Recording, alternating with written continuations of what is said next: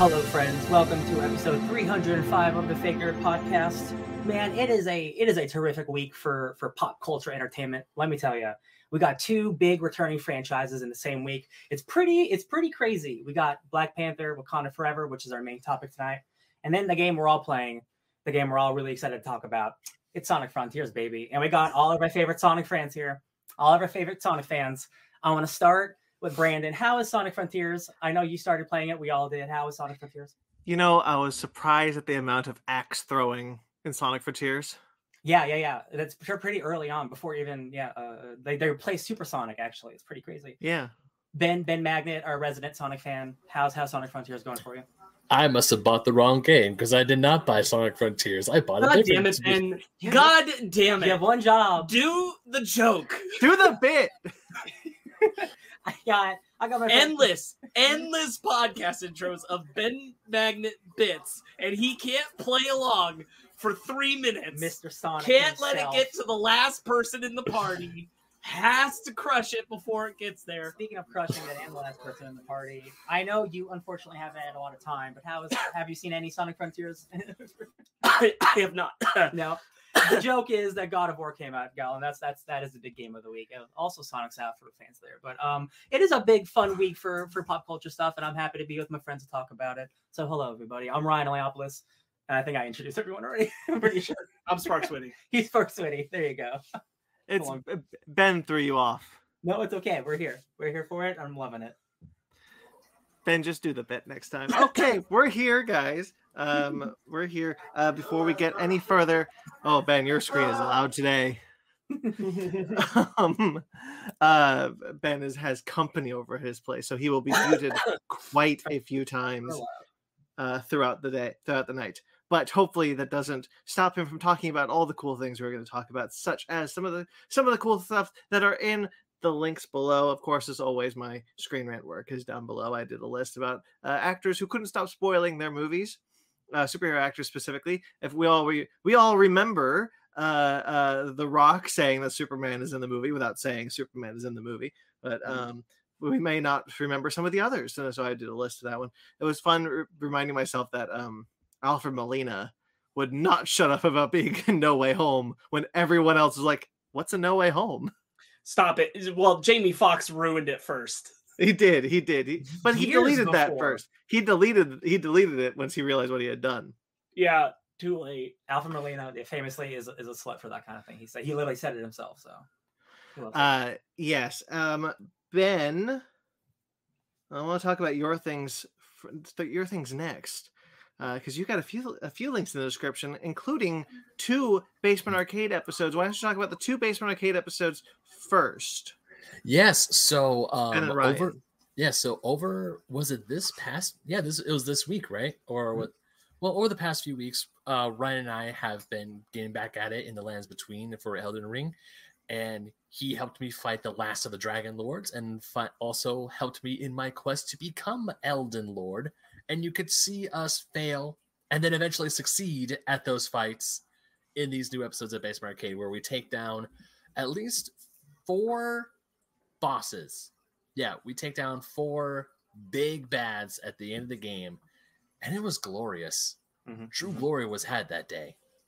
It's funny that you start the year with Elden Ring, and then like it's about the end of the year and we finish with Elden Ring. Literally end of the year. I start the year with Elden Ring and I end the year with Elden Ring. It's like I haven't gotten any other PlayStation 5 game. I mean, I've downloaded a few on my console, but besides that, it's like the one game that's been in my PlayStation 5 almost constantly has been Elden Ring. Even when Fanny would be playing Bugsnax, I have to take it out and switch it out switch the games. But yeah, we finally did it. We became Elden Lord. It is beaten. It is.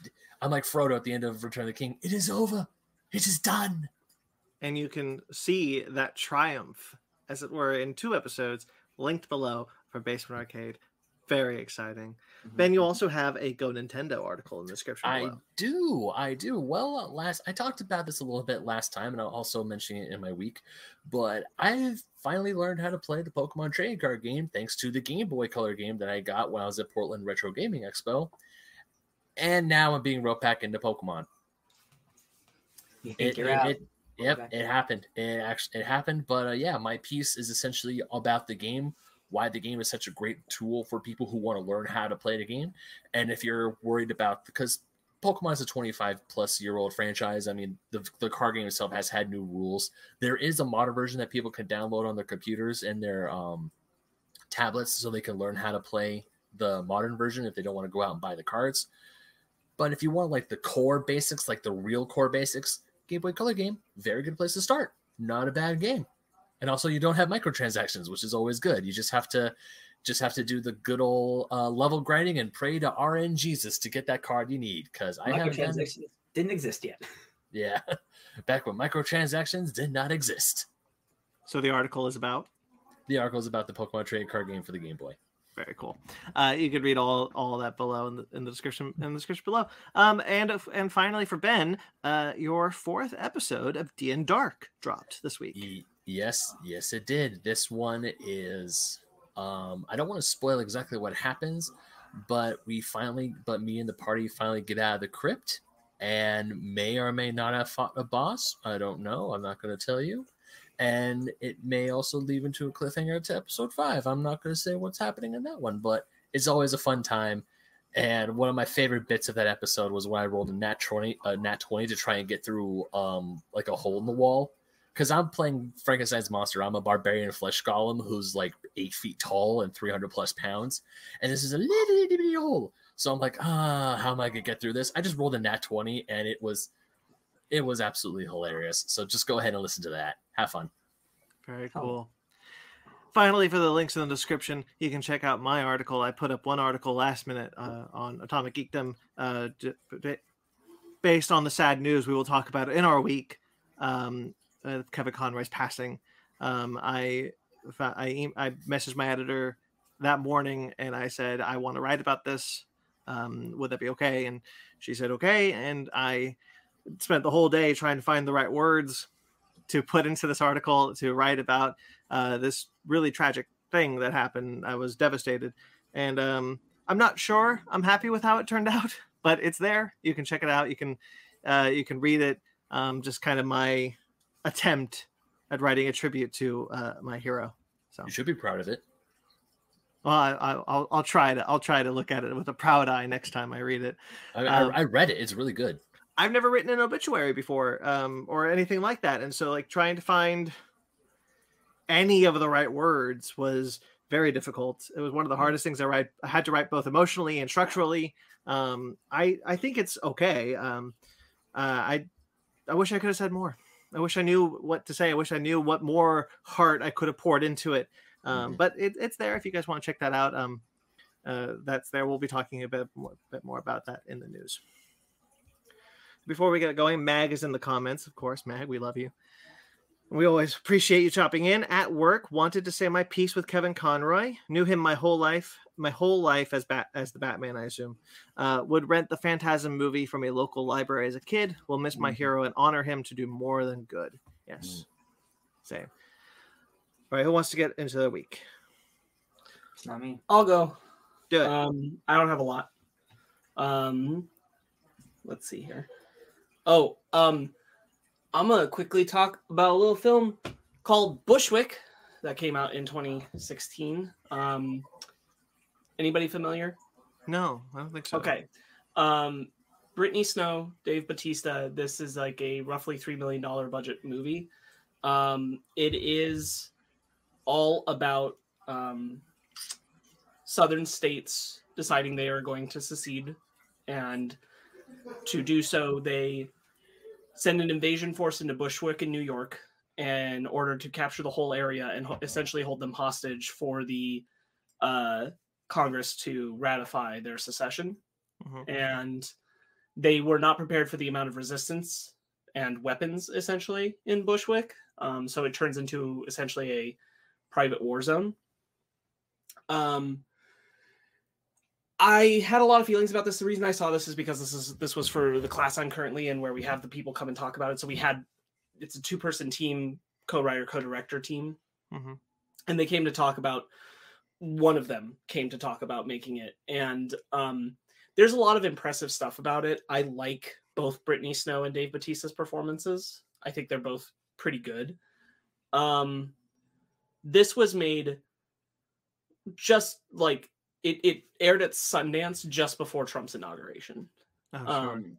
So to kind of contextualize it, and that it's a movie that I think had they talked about like the inspiration for it was the joke that the Texas governor made about seceding at the time, and then they wanted to make like a what if film. It probably played better back then. Now it feels less what if and too close to sincerity. But the problem with that is that it's not politically deep enough. And I do want to say some things about it just because this is a good space. And if you ever encounter Bushwick, which I'm not anti this film, I think there's a lot of cool stuff. They do the thing where most of the film, with a few exceptions, they don't try to totally convince you it's one take, but they do a lot of long takes. So you'll get some really like weird camera work where you're like they're clearly like, you know, moving around in a way to blend the shot to make the cut, but it is a lot of sincerely long takes, which again is a testament to Bautista and Snow's performances, who are most of the film's following view. But there's things that are like, most of the people in the Bushwick area that you see, the people who are being invaded by these southern states, they are non-white.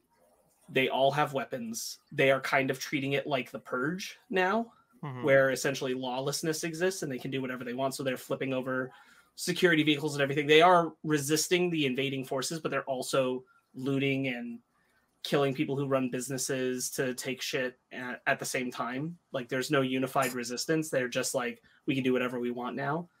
And contextually, it's very difficult for them to tell a story about the people coming together to support each other. Not a lot of characters seem to represent that idea. A lot of it is that if this were to happen, the young who are armed will just take advantage and it'll be chaos.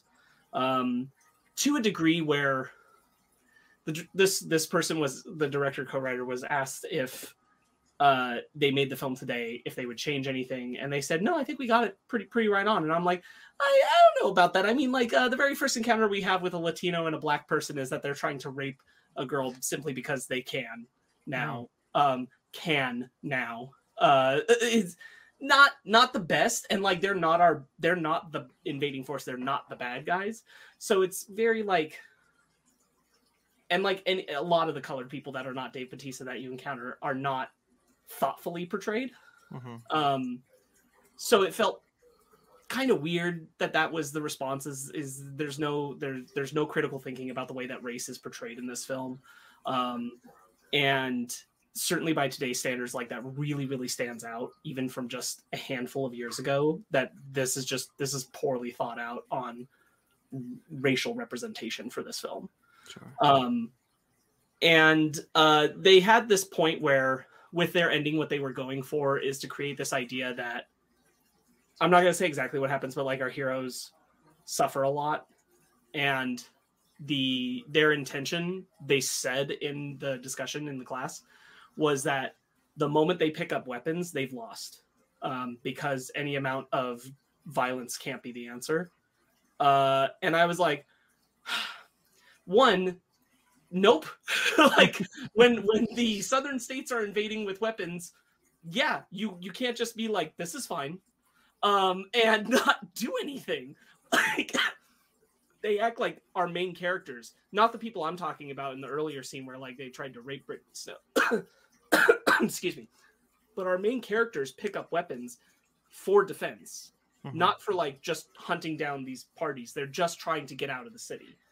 And to say that like the moment you have chosen violence, you've lost, is like such a baffling stance to take. I'm watching Andor. That's not true. And then to follow it up with because of that, that's why they can't succeed. They just simply cannot succeed, because that was not the point. The whole movie, though, up to the very end of the film, is a glorified action video game style film. It's a total action shooter the whole time. So I don't think you can like showcase violence the way they do up to that point and then say, but violence isn't the answer.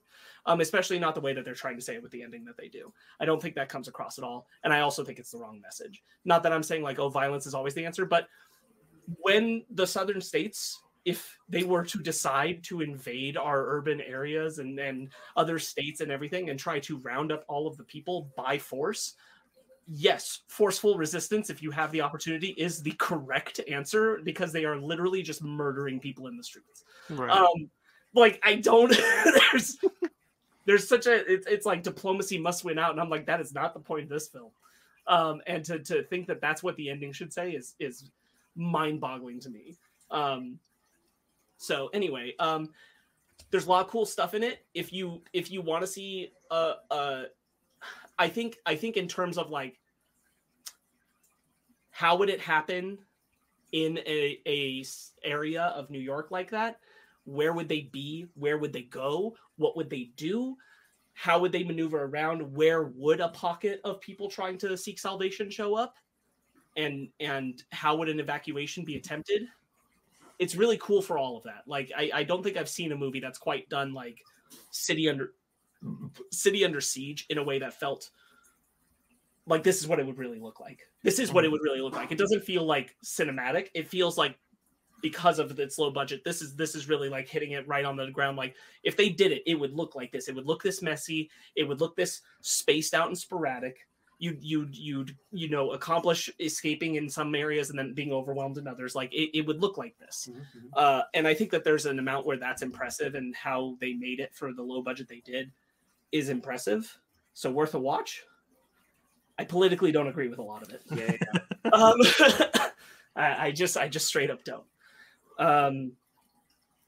This was really early in Bautista's career. I think like he'd literally just done Guardians before this, before he went to this one. And so you can really see him like starting to stretch something. This I don't think is a spoiler. His character is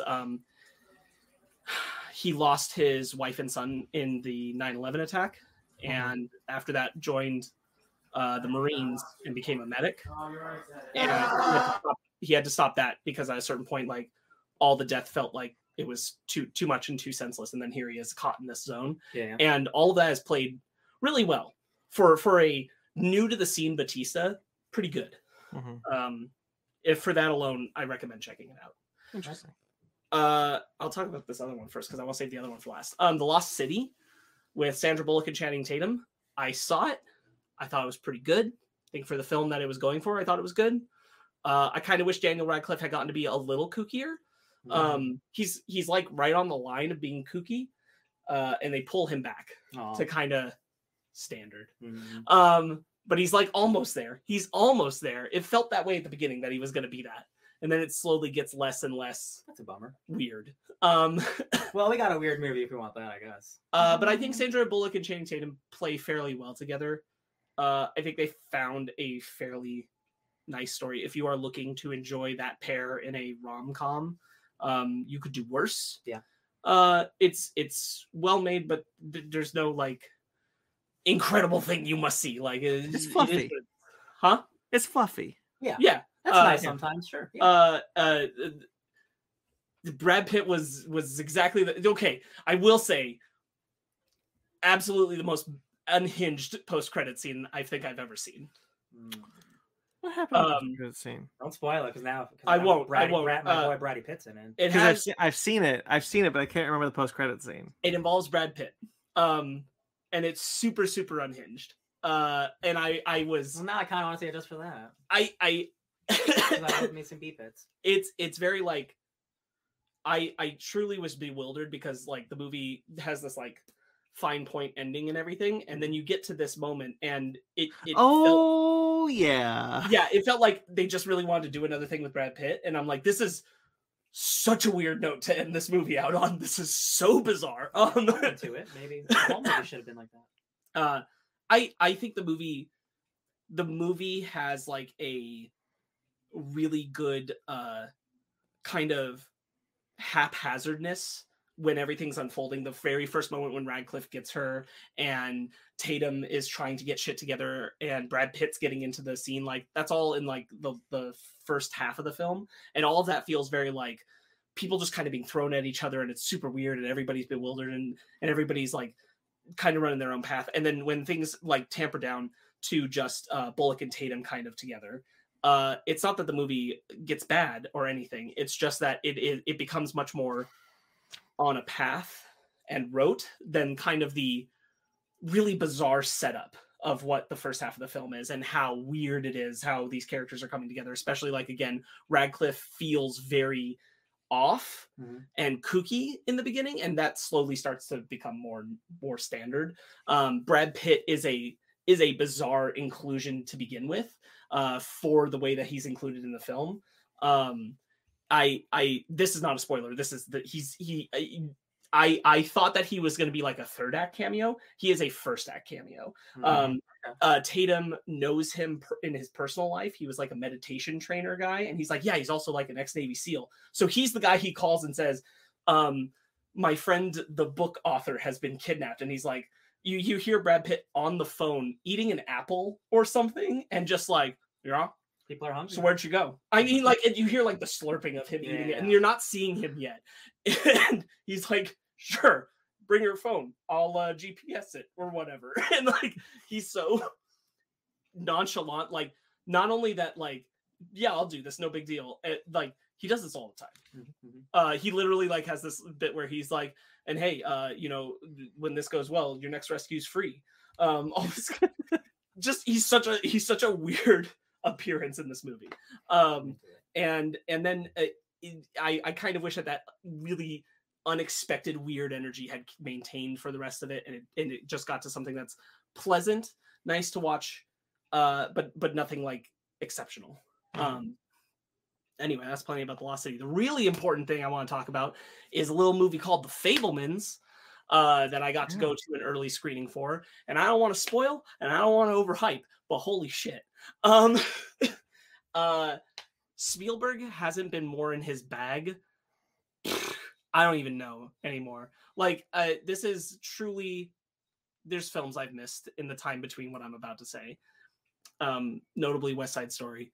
But I don't think Spielberg's made a film this good since Munich, maybe even earlier. It's been a while since I've seen Munich, but it's definitely at least like Munich is the last like tentpole good one as a director that I can look to and be like, this is definitely like tops everything that he's done since then. Yeah, it's like 15 years. Which is a little over 15 years.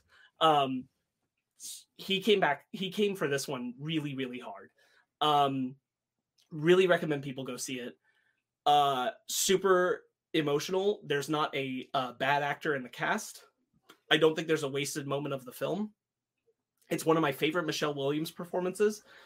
Paul Dano is bookending this year with two polar opposite performances between the Batman and this, and he's exceptional in both. He's definitely giving a performance where he's doing a lot with no words. Is a lot of what this performance is. For those who don't know, it is not an autobiography book. It kind of is, but it isn't, but it is, of Spielberg. And the way that he is this personal about his family, the way he is reflecting on things about them, while at the same time they feel completely human. Everything that goes sideways in their lives, he doesn't really paint anybody as the cause or the bad guy. He just makes it feel like they're all real people. I really don't want to say too much about that, but to say that I find it all the more, I would find this impressive in any film, how real the people feel and how sincere and emotional and with depth and consideration of how human beings interact with each other and how love works in a family. I would consider it impressive for any film. I consider it extra impressive knowing how close he is to the material, that he was able to do this, to make these people feel like really, really real people in a way where he's both connected to them, but he's separated from them and able to observe them. Really touching. And another part of it is his love for films that comes through. And it is the opening of the movie is so genius, and I'm sure it's so real of what happened to him for how he fell in love with film and how he started wanting to make movies. It's just so well encapsulated visually with what he does with it in the film. Again, incredible cast. Julia Butters from Once Upon a Time in Hollywood, who played the young girl in the scene with Leonardo DiCaprio. She plays one of his sisters throughout most of the film, one of the prominent ones, and she's great in this. It was really nice to see her here. The guy who plays Sammy, which is the Steven Spielberg character, for most of the film, because there is a time jump at one point. Most of the film is played by him. Jamie LaBelle just runs away with it. Really, really, I haven't been this moved by a Spielberg film in so long. It felt great. He still got it. It felt great. I'm so pleased to say that The Fabelmans is well worth seeing. That makes me very excited to see it. Yeah. I mean, I was already excited to see it because, like, I love Spielberg. I've wanted him to make this movie for a while. I've talked about it when we talked about the trailer, but like hearing your recommendation is just the icing on the cake for me. Yeah, I am. This is not shitting on anybody, particularly Brandon, who is for him, Spielberg has been an idol, and for me, Spielberg is an impressive director, no doubt, definitely legendary in his own right. I don't think I've had the same idolization that a lot of people will have for Spielberg. Like I'll tell it like it is, especially in his recent career, where I'm like, I honestly was getting to the point where I'm like, I think he's lost it. Like in the sense that, not like he would only make bad movies, but I don't think he could make timeless films anymore. Right. Fabelmans is a timeless film. I promise you it will be considered that. What do you mean? Ready Player One and the BFG are... I haven't seen the BFG, but like Ready Player One is a fantastic example where I'm like, this is it from now on, isn't it? Pretty good. But Lincoln was no, Lincoln was after. Lincoln was after Munich. Yeah, Lincoln. No, before Ready Player One. Oh yeah. Ready Player One is what I was saying is kind of the point where when I went and saw that I was like, this is it now, isn't it? This is how Spielberg he is never from made. now on. There was that Robo Apocalypse movie that he was attached to for years, and he never made that movie. He's been trying to, yeah. So he did War of the Worlds in Munich in the same year, and then went to do Crystal Skull, then Adventures of Tintin. I like Adventures of Tintin. That's 3 great movies right there, yeah. Well, Indiana Jones and the Crystal Skull. No, the 2 before it. Right, there you go. War Horse, then Lincoln, Bridge of Spies. I didn't see what Bridge of Spies actually. Yeah, I don't know. I mean, he's like, you're right. He's done some good movies. Like, I like The Post. I like Adventures of Tintin. But there's nothing that's been like, oh, this is what he came on the scene with. This was Munich or Schindler's List or Jurassic Park. Truly, what I am speaking to is that there is a way of when you watch Munich, honestly, or when you watch Jaws or Jurassic Park or E.T., you are like, I am watching a Spielberg film. Right. Like you feel it completely and wholly. I saw Munich with my grandpa because I saw every movie with him. I saw Munich when I was 14. That movie is very rated R. Oh boy. I'm like, oh man, this is not Jurassic Park, Steven Spielberg. Oh no. I watched Schindler's List. I watched Schindler's List way too young. Yeah, I get it. If I were to make an analogy of it, like Steven Spielberg, I think does put a little bit of himself into his films, and sometimes he doesn't put that much of himself into his films, and he's a director where it shows, I think. Yeah. And he put a lot of himself into this one, obviously, but what the effect has is that the moment it's going, I'm like, I'm watching a Spielberg film. And it was a feeling I haven't had for a long time, and I've watched Spielberg films in that time. Like it just like shot me back. It was again timeless. It shot me back to like seeing his earlier films. I was like, oh, this is the master at work again. Hell yeah. And I really can't praise that enough. I will also say this is not a spoiler, but that there is I think a very well done amount of Jewish representation and some of the anti-Semitism that his family encountered. And I think it's really well incorporated without feeling shoved into the film, Mhm. because it doesn't come up for a bit. But part of the point is that they lived in a place where that didn't happen, and then they moved, and so it's a change of their scenery that affects it. And I thought it was really well brought into the piece, and I think it's really, really tastefully done. Well, I'm excited. Yeah, then that's my week. Who wants to go next? Ben, you go. Ben, Me? go. Okay. Dan. Sure. I don't actually have a whole lot, but I must say I have been absolutely enjoying my week off work. So Oh, yeah. that was. I mean, of course, I played Elden Ring with Ryan. We beat the game together. Our videos are down there, or linked down below. I've been playing some more of the Pokemon trading card game. Really, my week has just been waiting up until I got paid on Friday so I could purchase God of War and put my reservation for Pokemon Scarlet. I have not played a lot of God of War. I must have put in like maybe 2 hours, maybe 2.5, give or take. And god damn, that game is beautiful. Mm-hmm. I'm watching this, just the opening cinematic for God of War Ragnarok is just so stunning. And I'm like, damn, this is what the PS5 can do. This is next gen. This is glorious. And really, I just been itching to get back at it. I didn't play yesterday because I was out celebrating my mom's and my birthday, and then I had to watch Andor because I fell behind, as I do. And yeah, God of War is amazing. I don't want to talk a whole lot about it because I'm still not super far in, but just the opening scene and the first scene with the gods that we see, it felt like this is truly a sequel to a film, and I'm all for it. But it's a film I get to take a part of. I get to be the one fighting one of the main bosses, or one of the first major bosses that you fight. And it's so good. It's so good. I want to play more. I cannot wait to play more. I'll wait to talk about it actually. Well, you're gonna go next after him because I only did one thing this week. Like the only other like nerdy thing I could say is I'm getting back into Pokemon cards. I bought myself the Elite Trainer box for the new set. It's a trainer box. It comes with like a bunch of booster packs and a thing to hold your cards in. Hell So yeah, Pokemon's got me in its clutches. And of course the hype for the new game that's coming out next week is already like, it's up here. So it's like, man, I gotta play God of War so I have time to play Pokemon. But then it's like, maybe one day I could just like play God of War for 2 hours, switch to Pokemon for 2 hours, then go back to God of War for 2 hours. But let's be real, I'll probably just like go God of War straight through. I was gonna say, Ben, if you play it 2 hours at a time, you'll never beat it.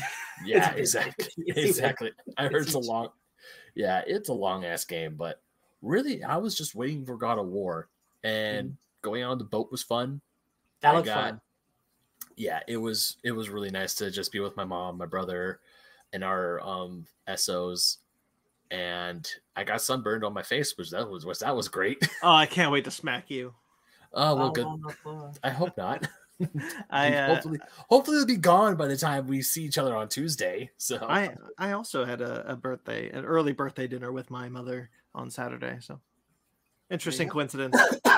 Was it good? Yeah, it was fun. Oh, okay, that's good. My mom and I have been okay since my dad died. We're both kind of like in a state of like, let's just get along because like, yeah, this is ridiculous. Yeah, that's good. That's good. But yeah, I mean, that's pretty much my week. Beautiful. Cool. Yeah. Ryan, you want me to go next? Is it? Cool. I will start with God of War because I played a bit more than Ben did, but I have been trying to enjoy it this week because I've had a lot of stuff going on this week, and I wanted to be sure that I got all my chores done, while also putting in some time with God of War. But I put in some time with God of War. I was very impressed with the fact that the marketing for this game was basically just the first hour of the game. The bulk of it, and going forward from there, like it's much bigger than I anticipated, much bigger than in scope than I could have ever imagined, and I'm so excited about it. First 15 minutes, I was in tears. I tweeted. We love emotional manipulation, don't we, fellas? I love it. Yeah. I'm so jazzed about this game. It is so good. I cannot say much that I want to because of spoilers. I know. Because I know.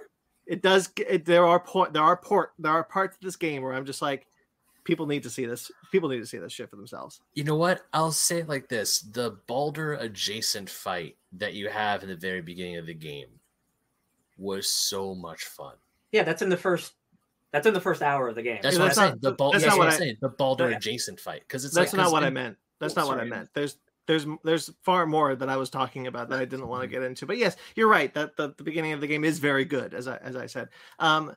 I will say I had a fun day on Thursday playing God of War and going to see Black Panther: Wakanda Forever. Just Richard Schiff in both of them. Cool. Mhm. Yeah. That was fun. When you I told like me about Richard Schiff. when you told me about Richard Schiff, I'm like, who the heck is Richard Schiff? The name sounds familiar. And then I got to that part in God of War. I'm like, oh, now I know who he is. All of a sudden, you're playing God of War, and then Eddie Carr from the Lost World shows up. That's the first pull everyone goes to. That's right. Absolutely, the first Yeah. pull. I mean, why wouldn't you go to Eddie Carr? I didn't know that was his name. I will say that is the first pool I go to because that's the first place I like. You knew his name? That's the first place I knew. Did you Richard know the Schiff- character's name, though? Eddie Carr. Yeah. Yeah, I like Lost World way more than you. It's just not a character. Right?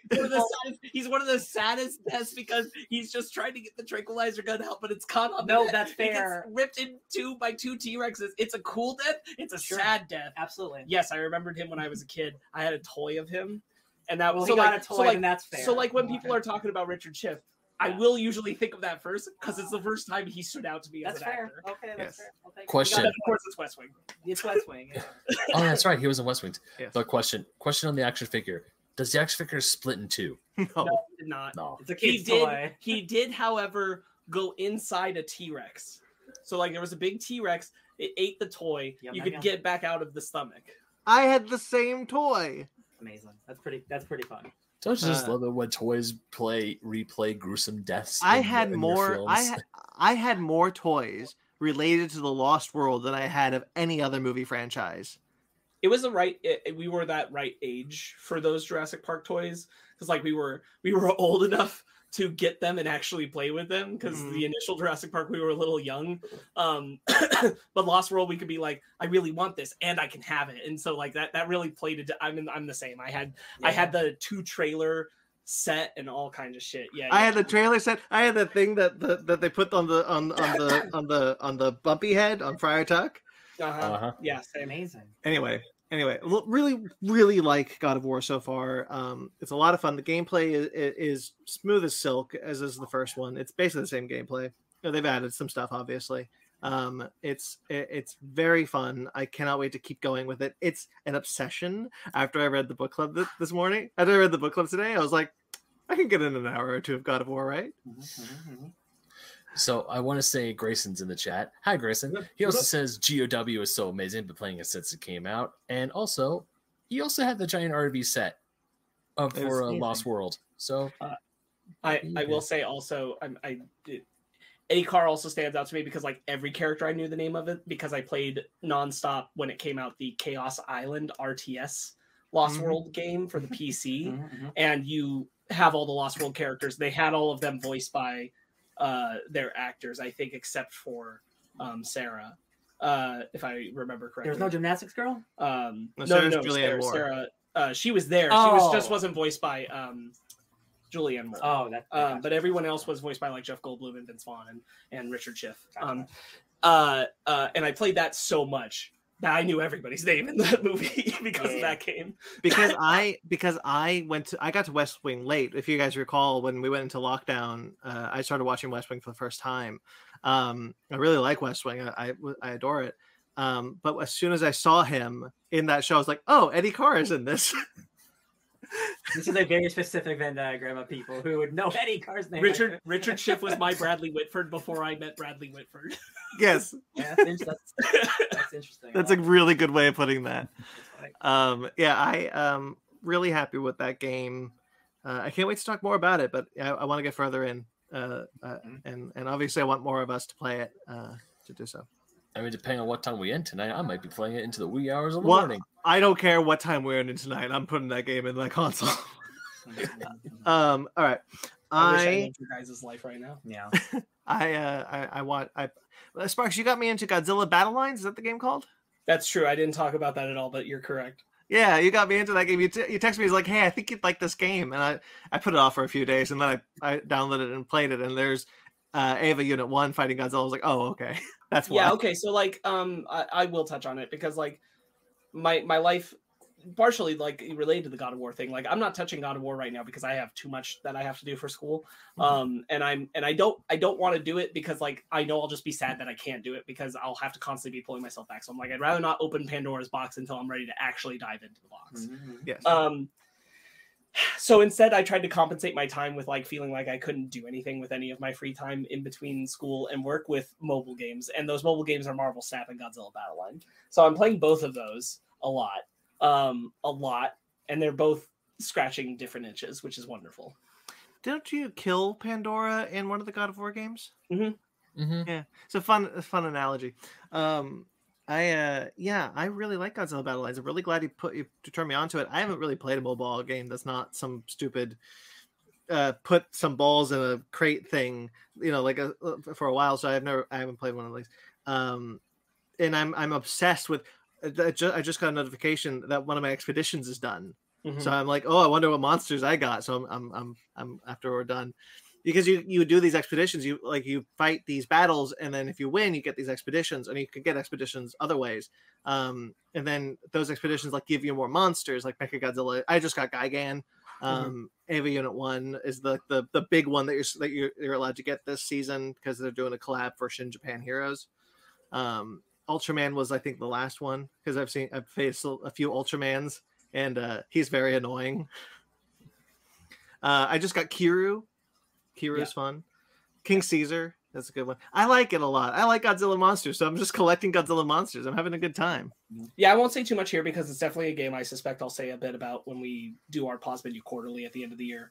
But I do think it's very lovingly crafted for Godzilla fans. Like I've played and seen some other Godzilla mobiles that I think are very, very service level. This one has a lot of thoughtful deep cuts. Like all the monsters have their sounds in the game. There's a lot of music from the series, including from Decisive Battle from Evangelion is in there. Even the Evangelion deep cuts, and I assume the Ultraman ones are really thoughtful and well crafted because they're trying to pull in as many things as possible that they can fit into this tiny mobile game to be referencing all these different pieces. And I think it shows a lot of like. Clearly, the team that's involved is fans of like every avenue of all of these kaiju properties. Yeah, and I just got Singular Point Jet Jaguar, who's pretty cool. I like him a lot. And I apparently you can unlock the MonsterVerse Godzilla and Kong. Yeah, they're there. So yeah, I'm working hard. I'm working hard at getting more of these guys. Gotta grind it. That's how they get you.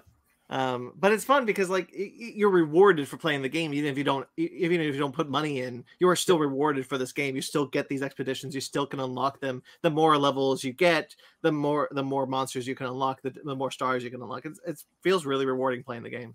I will say that's something I like about both of them. Marvel Snap and Godzilla Battle Line neither of them are mobile games where I feel like I never need to put money into them. Marvel Snap is like one, like their progression thing literally goes for thousands of you will never stop running out of cards or things to unlock ever. Like literally ever, because they're always adding more shit. So like that is a great progression wheel, I think. Yeah.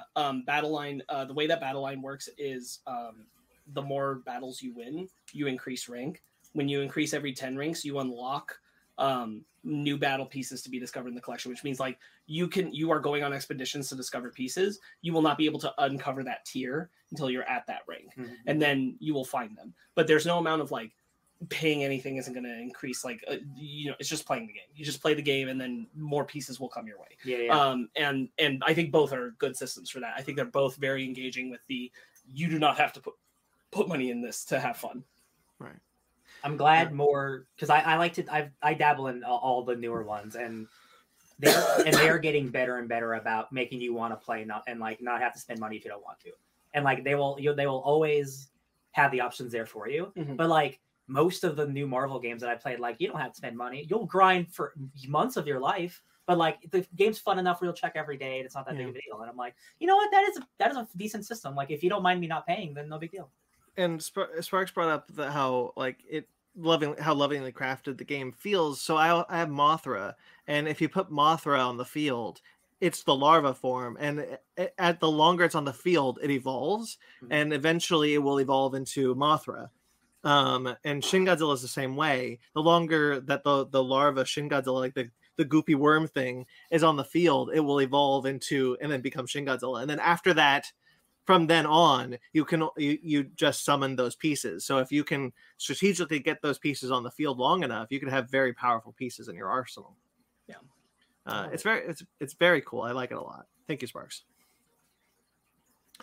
I'll keep it with Godzilla because I watched Godzilla against Mechagodzilla. This is the 4th Mechagodzilla film, technically. Yeah, I think so. Because there's Godzilla vs. Mechagodzilla, Terror Mechagodzilla, Godzilla vs. Mechagodzilla 2, and then Godzilla against Mechagodzilla. Yeah. This was playing in theaters for Godzilla Day, and I missed it. But I owned it, so I wanted to check it out anyway because I hadn't seen it in a while. This is the one where they use Godzilla, the original 1954 Godzilla's bones, to construct Mechagodzilla. Love it. And it's a really cool idea. I like the idea a lot. I really like the characters. I was surprised at how little they do with the idea, though. Watching it, like when Kiryu, that's what they call him. That's what they call Mechagodzilla in this one, Kiryu. When he shows up the first time, Godzilla's like, "What the hell is this?" And they make this whole point of like, "This is a Godzilla. We haven't seen a Godzilla since 1954. We need to figure out how to destroy this new Godzilla."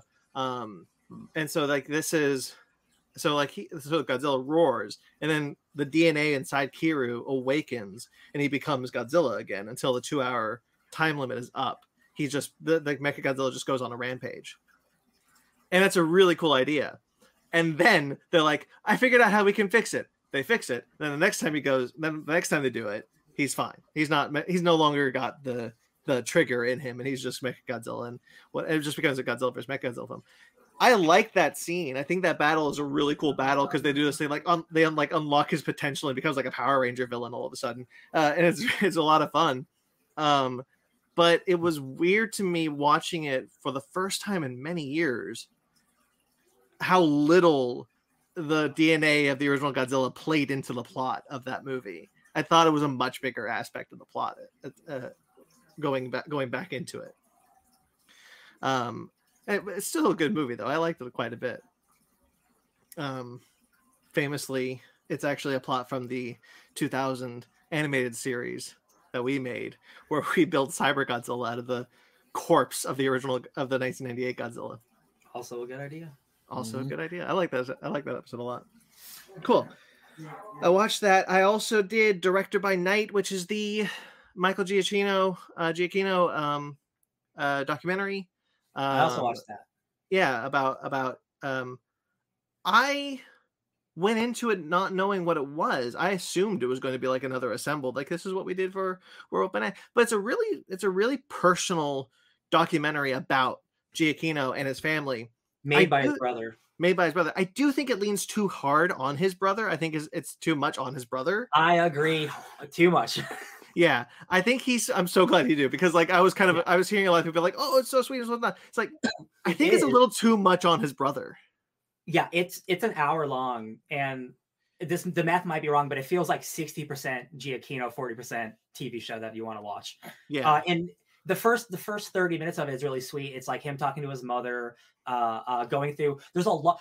Michael Giacchino documented every single day of his life with a camera. Like he is in love with film and movies, and like going into that is very beautiful and very lovely. But like I kind of came here to watch the How You Made Man thing look real, and I feel like it's less than half the show, and it's more about Giacchino, which is nice. But honestly, by the 45-minute mark, I was like kind of over it. Yeah, there's a good 2-minute scene, which doesn't sound like a long time, but it felt like it went on for a while, of just his Giacchino's brother. I forgot the guy's name, Anthony Giacchino. I don't remember.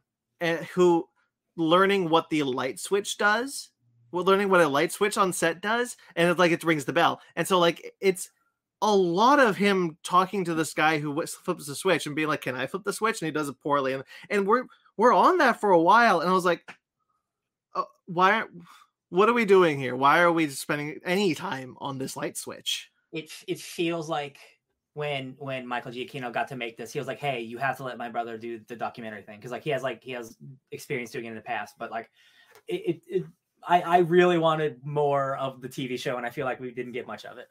Yeah, I do hope that they still make an assembled episode of it. I'm sure they will, because of how much this is about Michael Giacchino. Yeah. so I'm looking forward to that. And I did really like seeing the kind of like passion for film Michael Giacchino had. That I didn't know all like his backstory about with film and how passionate he went to Juilliard and like all these things. Like I didn't know a lot of that, and I was happy to learn all that. Same. But I just think his brother spent too much time on the wrong things, and frankly, I think he spent too much time on himself. I agree. So. Yeah, like after like the 12th mom check-in, I'm like, no, I get it. Yeah, they're close. No, I get it. I get it. It's very cute. So I finished actually just now. I finished the season of Peter Capaldi's first season of Doctor Who. Ooh. And it's fine. It's a lot of, I don't know, it's really angry. Stephen Moffat's first Peter Capaldi Doctor Who season is really angry. And I get like, Capaldi's like the kind of like rough older doctor, and I like how Capaldi's playing the character. I like watching him play the character. I think he's fun, and I think he's bringing a lot of fun energy to that role. I like Jenna Coleman. I like her. I think they play off well together. I think the plot lines of the season were really kind of like not quite there. There's a lot of stuff about how the Doctor all of a sudden thinks soldiers are the worst thing in the world. Worst things in the universe. There's nothing worse than a soldier. And I'm like, I don't know if none of your predecessors ever felt this strongly about soldiers. This is kind of weird that this is just coming out of nowhere to make some weird story about how you're prejudiced against Clara's boyfriend. And so like, that's fine. So like that, it was all, it just kind of felt like I remembered why I stopped watching it in the first place. Cause I was at that point, I had seen a lot of Doctor Who and I was just kind of like, you know what, maybe it's not for me anymore. Mm-hmm. I'm going to keep going this time. I'm determined to keep going. I'm going to push through. Again, I liked the first 2 episodes of his next season and I was interested in going back eventually. So I'm hoping that season will be a stronger season. And by all accounts it is. So I do like that they brought back Kate Stewart, Kate Lethbridge Stewart, who is the daughter of the Brigadier from the original series, who is the Doctor's best friend. There's this really sweet moment where like, excuse me, the car behind me. There's this sweet moment where like all of Earth's dead people have become Cybermen, and Kate gets thrown out of a plane and caught by a Cyberman. Turns out that was the Brigadier, and it's a really sweet moment between the Doctor and the Cyberman Brigadier, because the actor who played that character had passed away sometime prior to the airing of that episode. So I liked that. I do like the inclusion of Kate Stewart. Too many Kates in this in media. Too many Kates. Anyway, Mask of the Phantasm I will talk about briefly because I rewatched Mask of the Phantasm, Batman Mask of the Phantasm, which is an amazing movie. I'm constantly blown away by how good that movie is. It's unlike any animated film at the time. It's so intimate and so they like nail the noirness of it. Like they nail it better than the show does, I think, in a lot of ways. Because they had a bigger budget and there's a lot more movement going into the movie. What's that noise?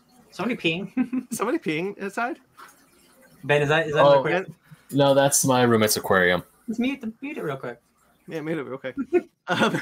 We don't need to hear peeing on the stream. No, it's not something I can. It's not something I can't mute. That it's no. Never mind. You can mute you. Anyway, I really like Mask of the Phantasm. I think we all like Mask of the Phantasm. It's a great movie. Kevin Conroy, one of Kevin Conroy's best performances as Bruce Wayne Batman. I watched it obviously because of what we're going to talk about soon. Yeah, okay. Done. Ryan? It's me. I've played a day's worth of God of War. It's a pretty good game. I played 24 hours of God of War because one, I'm borrowing his copy and I want to beat it. Just not that he's pressuring me or anything, but I just want to beat it and then he can have it whenever he wants it. Because like now that I'm in it, I want to beat it. I think now that I'm 24 hours in, it's incredible. And Brandon, you were talking about how like, oh Ben, you haven't seen anything. Brandon, you've literally seen that. You haven't seen anything. Good. Oh my God. That gets my heart pumping. I'm going to be honest. I was not worried, but it took 12 hours. I think it is double the length of the first game, you are traversing a lot of the same places but altered.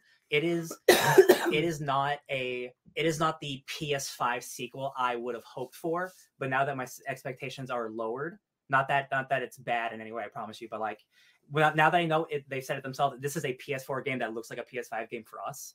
I think it takes a little while to get going. I think it doesn't need to take 12 hours to get to, because again, this is not a trilogy of games. This is the only time that we're getting this North story, right?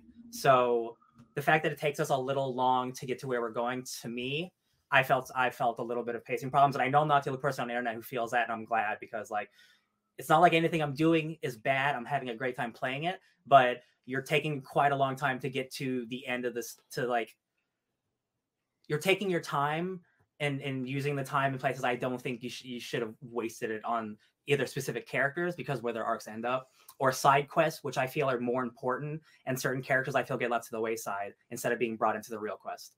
Now that I'm at 24 hours though, the combat was very similar for a long time, and then I hit a point where shit just changes. It just changes, and it is like, it why did it take so long to get here? Oh my god, holy shit, it is so good. I can't believe it. It will not be oh man. I will stop here by saying, yeah, it is going to be some people's game of the years, even with Elden Ring out, and I might not be that person, but if it's heading as good as it is, it's going to be a challenge. It's going to be a challenge. Specifically, I'll say it makes me feel like I'm playing old God of War games at times. Oh. And I won't go any further than that, because this game surprised me. I think it took longer to get there, because I feel like midway through development, they're like, we're not going to make this a trilogy. We're going to make this one game. And I think they could have cut some stuff or put stuff in other places. But once you get to the point where shit starts going real, the next 12 to 20 hours are the game of the year shit that everyone is going to be talking about. There's a point specifically where it felt like I was playing God of War 3 again, and I'm like, I never thought I'd be like here in this God of War. You know what? I think I know what that means, and that gets me very excited. There's no way you could know unless you read spoilers. No. There's something that I want this game to do, and Okay. I'm going to assume that's what you're saying, and if I'm wrong, I'll be happy. If I'm right, I'll be happy. I didn't know where this game was going to go, and the thing that most surprised me is because like they can do spectacle beautifully and all this stuff. It's the combat that I was most curious about, and there's just, you get to a point in the game where there's the robust amount of things you can do is almost untainable. You have so much you can do. It's insane. Like it just, I wish the game lessened the time it took to get there, because this is the last time we're going to get a game like this. But the fact that we did get there, like, oh man, like I cannot wait for all of us to play it. I just can't wait for all of us to play it. It's going to be great. Well, I'm very excited. Yeah. And while I real quickly plug in the thing that I should have plugged in when we one more fun thing. this. There are so many more celebrity fun cameos that play characters, and like there are a lot of new characters. Obviously, a lot of them played by famous people, and not like your traditional who you think you cast in a video game role. So like some of them have been spoiled online already. I know you know one of them. When I saw them in game and it looked just like the actor, I'm like, oh, that's pretty sweet. Look at that. Really, really, really surprised and happy that this game I thought was not going to come out this year is not only out this year, and like really good, really good. You know, in hindsight, I was thinking about this, like the fact that we didn't hear we got like the first trailer. I think we got like a teaser that this was coming years ago. Yeah. And then we didn't get anything until like until like a few months ago. And I think that led us all to believe that we weren't getting this game this year. But in hindsight, I kind of appreciate the marketing for this game, because it was silent until they knew that the game was coming this year, and then they started marketing it and being like, no, it's coming this year. We haven't said anything because we were waiting to know for sure. Yeah. And again, I cannot wait to have our basement arcade discussion with all of us around it, talking about it. I've played enough of it to be like, this, it is just an enforcement factor of like, there are over 100 million PS4s out there. So like, they can't cater to the PS5 market completely. They can't pull a Cyberpunk, right? Like they don't want to make a game that half your audience can't play, right? I understand that, specifically with how big God of War is. There are some technical things that are just incredibly apparent, especially being on the PS5, that like we have to cater to the people below you. And I obviously I don't mean that like derogatorily, but like you're catering to a lower system that's less powerful. you guys have to suffer for it. Unfortunately, everything's going to look so much better, but like, I know there are so many fake loading screens that do not need to be in this game. The amount of fake loading screens in this game that I know that do not need to be there are incredibly apparent 24 hours into the game. But that is the least, honestly, of my problems with how fun the game is. And I'll stop it there. All right. Shall we do our bread and butter then? Cool. So some sad news up top. Well, this is bright. A triple threat of shitty news. Carlos Pacheco, I think. Pacheco, yeah. Passed away.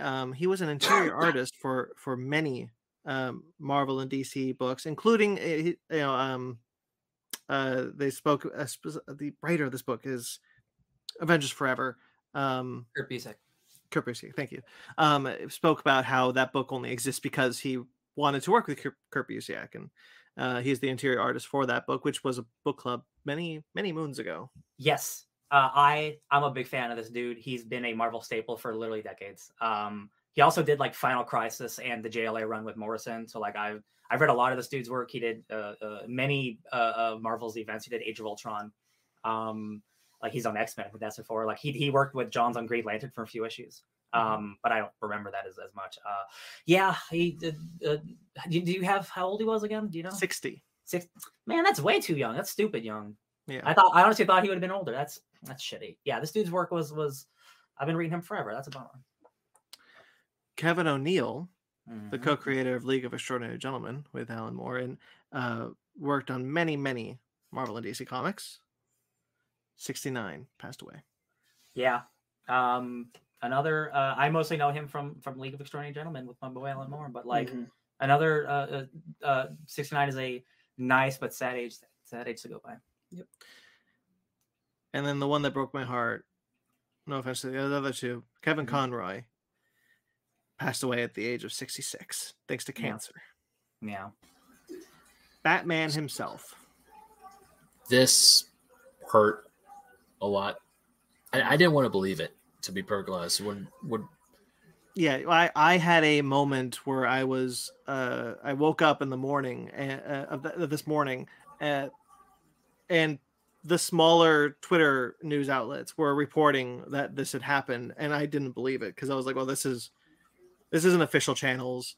Yeah, this is a miscommunication. It's a lie. I mean, and then the official word came, and I lost it. I was getting a lot of, but my friends who know that I love Kevin Conroy's Batman, that I love the animated series, they were sending messages, they were sending me pictures of like tweets and other things like how Kevin Conroy passed. I'm like trying to find the news source. I'm like, it's CNN, it's that, or it wasn't from CNN, it wasn't from like the official news sources, it was from like these random nerd sites that I've never heard before. So I'm thinking, okay, these are probably fake. He's probably fine. Because my brain would go back to a few years ago where a bunch of people or celebrities would claim to be dead by other people, and then the celebrity themselves would be like, no, I'm totally fine. What's going on here?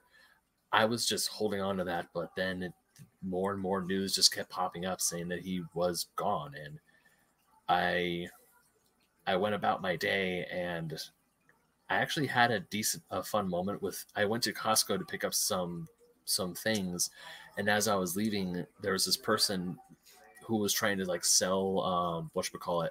It was trying to get you to buy like solar panels or something. I was wearing my only Batman t-shirt, and he was like, dude, Conroy, man. And for about 5 minutes, we just talked about how Kevin Conroy was a huge part of our lives, and how that I am now going to be eternally angry at myself because I have seen him at conventions constantly, and I never had enough money in my wallet for an autograph. And now I will never be able to go up to him and tell him in person how much he meant to me as a voice actor and as a very large character in my life. So, yeah. You guys want to say something? I mean, he was Batman, not just growing up, but for people who were younger, the Arkham games as well. So like for multiple generations, like some people didn't watch that show, but they did play those games. Right. So whether you're young or old, like he was there, and he still showed up in animated movies, and he showed up in the CW. So like, this is it. I mean, it's a bummer. Yeah. Two really different and definitive Batman performances, to be honest, between Arkham and the show. Yeah, it's definitely a lot more brutal in Arkham. Yeah. But he could do that. His range as Batman was so interesting because he played so many different versions of the character. He's the Batman in Justice League Action, where that's a very lighthearted and fun Batman, and he played that. There was a lot of controversy over his appearance in Crisis on Infinite Earths because of the type of Batman he was playing, but he played it and he nailed it. He's great in that episode. And that's his first time being that character in live action. So you can only imagine how that must have felt finally doing that, because he started as a on stage and screen actor before going into voice acting. The Arkham games are a much more brutal Batman, but still somewhat in the same vein of where his Batman ended up in Justice League Unlimited, because the voice had evolved from the new Batman adventures from Batman the Animated Series. Batman the Animated Series, he did this thing where when he's always talking to Alfred or someone, and he's in the Batcave or he's in the manor with no one around, he's talking in his Batman voice. And then when people are around, he's talking in his Bruce Wayne voice, and he had differentiated the two. He was one of the first to differentiate the two. Michael Keaton had done it a bit, but no one had done it. No one had made it iconic until Kevin Conroy.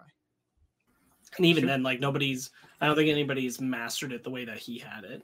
No, I don't think so either. No. Because he was the one who differentiated it, but he was he differentiated it in a way that felt better, I think, than just most of the ones that have come after, which it's a hard thing to do. I'm not saying it's easy. Yeah. Trying to not go too far with the Batman in comparison to the Bruce Wayne. And I think the important thing is that a lot of people have said it in analyzing his work, that he puts on more inflections and voice work through Bruce than he does with Batman. Batman's much a lot of people invert it, I think, and make Batman's the voice I'm going to put a lot of it, different inflection and tone into. He made Bruce the one who doesn't sound like how Kevin Conroy normally talks, and Batman is closer, not the same, but closer, so that it's more comfortably in his wheelhouse, because Bruce Wayne is the act for his approach. He's Batman. He'll always be Batman. It's very sad that he's no longer with us. His Batman will literally live forever. Yeah. It's in so much media. It will always be with us. I don't know that any voice performance of a comic book character will ever cap his Batman. Yeah. He truly defined it. So that in itself is very impressive. I was posting a bit about this, but I did get a chance to meet him in 2016, and Sparks gifted me a cameo from him. And I treasured that then, and now I treasure it even more now. He was such a wonderful personality because he cared so much about interacting with the fans. That's why he did so many conventions. He was happy to do it because people had resonated with his Batman for, as Ryan said, multiple generations. And he was such a kind person, and he seemed so genuine when you would meet him at conventions. A lot of people didn't know that. We've talked a bit about this before, but a lot of people didn't know that he was gay. His DC Pride 2022 issue was the first place a lot of people found out he was. I highly recommend reading that. It's very good. And I read that recently again. And he was so private with his personal life. So learning that he died was kind of one of those things surely I would have heard that he was sick, because he's Batman. You would hear, I heard when Adam West was sick. I heard when Stan Lee was sick. I knew these people weren't long for this world, but this was so sudden because he had been diagnosed with cancer, and he was very private. He didn't tell anybody. He didn't tell the public about his illness. And to the point that people didn't know he was married until DC put out his obituary. And so it was such a hard thing to accept, and in a way it still is. I don't know if this is the celebrity death that has hit me the hardest, but it's damn close. He was my Batman. I ate up everything he did as that role. I love him dearly. He's so nice. I was legitimately in tears trying to write what I did for Atomic Geekdom, trying to process that it happened. It was heart-wrenching. It was heartbreaking, frankly. Yeah, this is a tough one. Yeah. If I may, I want to bring up Grayson's chat because Grayson has a great little story. He bumped into him at Long Beach Comic Con. Grayson was leaving the hall, looked down and bumped into some random guy. Grayson apologized. He smiled and asked if it was okay. And Grayson froze when he looked up to see who the person was, and it was none other than Kevin Conroy. Yeah. Beautiful. That's sweet. Yeah, this one, yeah. I can't believe we live in a post-Kevin Conroy world. Yeah.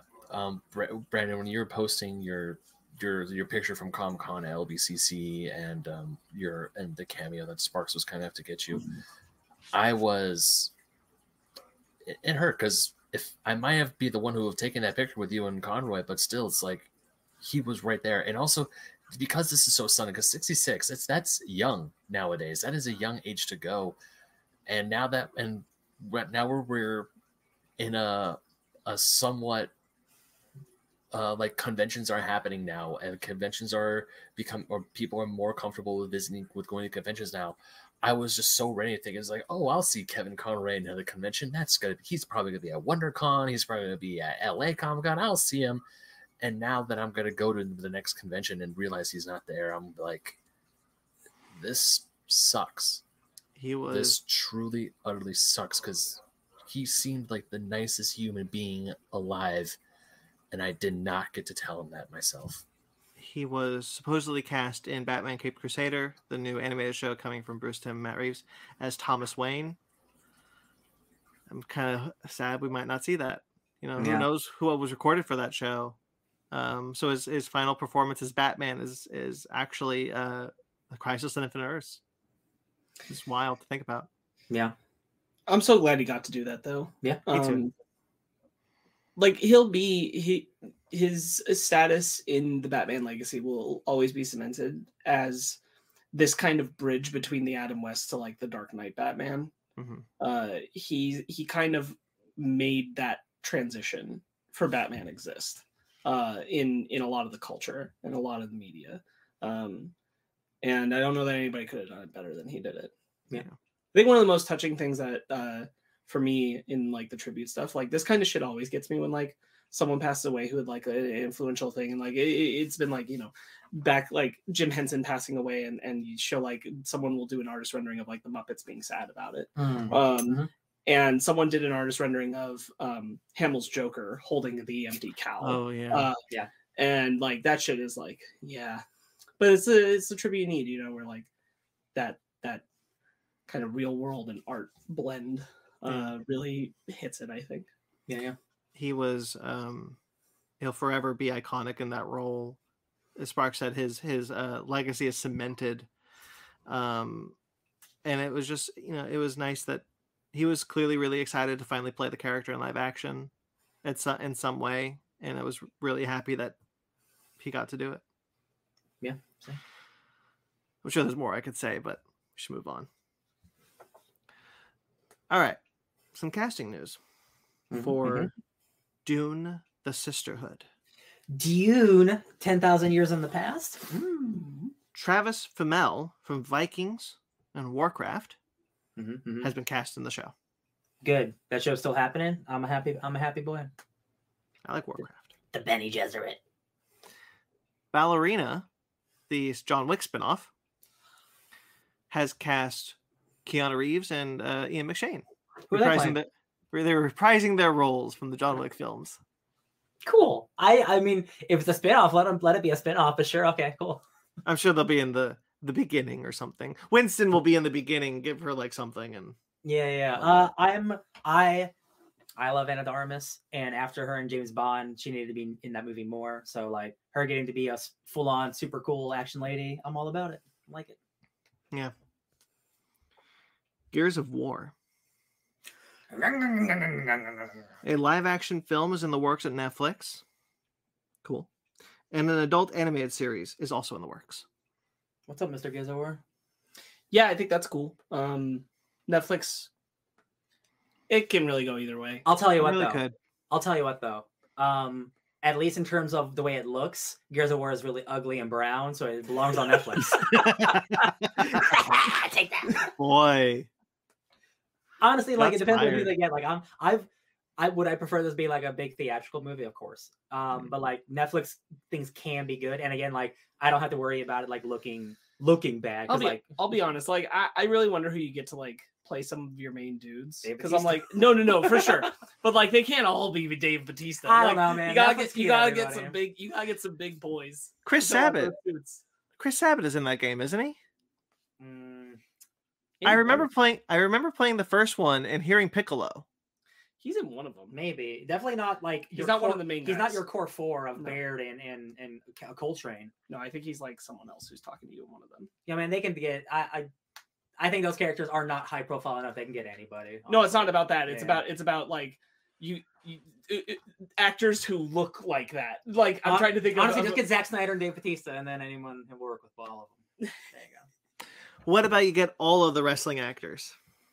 Just all of You kind of have to. Like if you really Yeah. want to make these men into real live action, like they all look like Batista or Cena, Yeah, or it is they're all true. they're all that big bulk and that man. armor makes it even bulkier. Until you get to like the spin-off in 5 where you get like a couple of guys who can wear the suit and actually be like slightly toned And down then dudes who 5 look more well, like Brad Pitt. 4 and 5 has like you can play as like girls too. So Yes. so it's like everyone kind of slims down a little bit. Yeah. It's like a redesign. Yeah. Well, because I they would- realized with the first 3 that like it was it was a little much. Marcus! I would watch a movie that had Cena, Johnson, and Batista. Yeah, Sure, the I would too. Expendables, but in Gears of War, hell yeah, I'll do it. There's no way Johnson See, would be in the it. thing No. about Gears of War is like I really like that franchise, and like the stories are great. I don't think they're necessarily high art, if I'm being honest. So like, No, they're not. So That's like, why I think it would be a more great fun. action movie. Yeah, I think it would. I think Brandon's right. Like the ideal Gears of War cast is like Big all the hunks. 4 of the guys played by Batista, Johnson, Cena, and someone else, someone else, the comedic one who's funny in the wrestling. I don't some know. other bulky guy. Yeah. And like but that's the gag is like we got these guys together. They're doing the most masculine shit. They're chainsawing yeah, through people. Oh, it's gonna be juicy. Love it. All right. Love it. whatever. I'm more excited than not, to be honest. I'm more excited Spider- about the animated show. Spider-Man Across the Spider-Verse has cast 2 new additions. Daniel Kaluuya will play Spider-Punk, Hell yeah. and Issa Rae will play Spider-Woman. Whoop, whoop, whoop. This is the first time people are finding out that Spider-Punk is black for a lot of people. There's a whole comic about it. You should read it. It's really cool. It's Hobby Robinson. It's cool. Good stuff. I like Daniel Kaluuya especially a lot. I'm really excited that he gets this role. I like both of them. I'm happy for both. That's awesome. That like time keeps on moving, and like man, that delay was a long time, but it's getting closer and closer. So like One more year. one more year, a whole year. Don't say that. Wasn't it March? No, it's Yeah, in it's May. It's like it's like half a year. It's half a year away now. Yeah. I hope so. I could be wrong. It might be I'm not gonna November. look it up though. Don't do it. All right. Disney news. Indiana Jones. Lucasfilm is apparently meeting with various writers to possibly develop an Indiana Jones series for Disney Plus. Okay. That I'm okay with that. You want to get the guy who from Everything Everywhere All at Once. I can never pronounce his name. You want to get him to do a series? I'm excited for that. You want to do like a young Indiana Jones series again? Yeah, sure. Oh, I see what you're saying. Sorry, Ke Huy Quan. Yes. Short round. Yes. You wanted to get him for a show? Yes, I'm into that. You want to do young Indiana Jones again, just less edutainment? Yeah, I'm into that. But apparently the show is looking to be based around Abner Ravenwood, Indiana Jones's mentor, and father to Marion. To Marion. Yeah. I don't know if I want that. Yeah. But here's the thing: we live in an Andor world, so like I was gonna say we can't say this when Andor is the best show of the It year. honestly depends on who's making it. At this point, it depends on who's making it because That Fair. That's very true, because we were kind of like the same thing with Andor. Now Andor is like the best Star Wars thing to come out in a very long time. Yeah, I just need to know who's making it, because like that gives me so much more insight. Like, should I care or not? I'll be honest, like the Ravenwood thing sounds more promising than pretty much anything else I can imagine for an Indiana Jones show. Because we can still have a young Indiana Jones, and maybe, just maybe, it won't be a CGI monster and it'll just be a young person. I don't want to do a young Indy again. No, I don't either. But also, like, if you're gonna do, I mean, I don't know what I want anymore. After Andor, you can do literally anything. I like the young Indiana Jones show. I don't want you to do that again or change it or erase it or any of that. Like, leave it as it is. Is the young Indiana Jones show on Disney Plus or no? No, it's not. So it was on Paramount. Okay, so this is weird. I don't know why, but for some reason, not all of it was available on Paramount Plus, because as Indiana Jones is a Paramount property, as well as a Lucasfilm property, like Star Wars was Fox. So they had it on Paramount Plus, but it has disappeared within the last month, I think. So now it's unavailable anywhere at this point. Maybe they're trying to hash it out with Disney, or Disney's trying to hash it. Who knows? I can believe that's that. a bummer. Like, I'm really happy for Ke Huy Quan that he's got more work.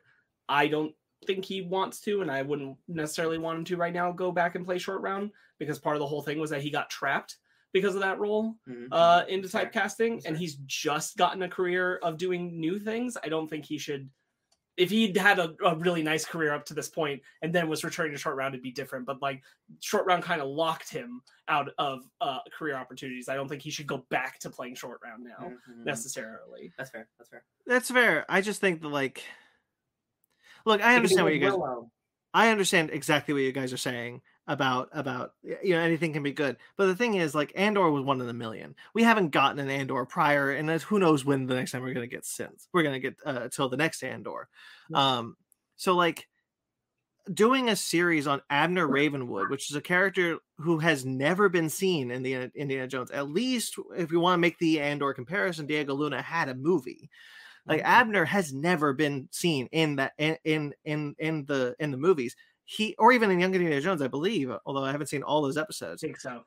But Marion is a big part, so I kind of understand that. But there were like rumors that he was going to be played by Spielberg in Kingdom of the Crystal Skull. I don't think those were true, but that was a prominent rumor for a while.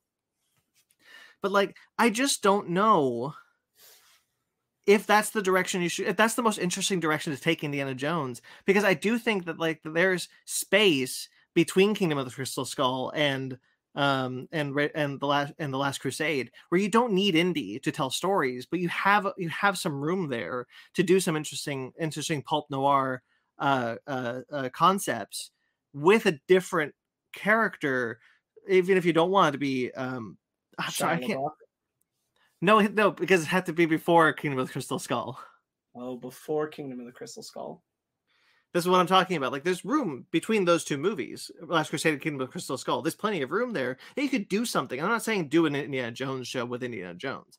I'm just saying, like, you could do. But then with who? I just don't know if we need to Star Wars-ify where we fill in all the gaps with Indiana Jones as well.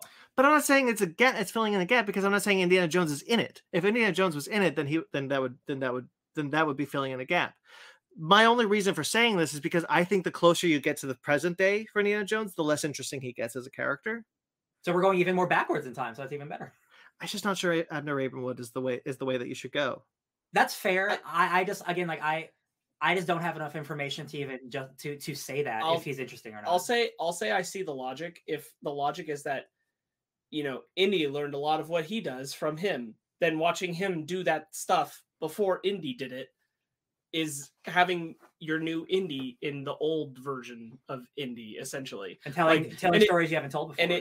You're able, because we've never seen him before, you have a clean slate. You can totally explore this character if you want to, and it's enriching a history behind Indy, even if it's not direct. It makes perfect sense to me why they would want to. And Marion's there, I guess, if they want.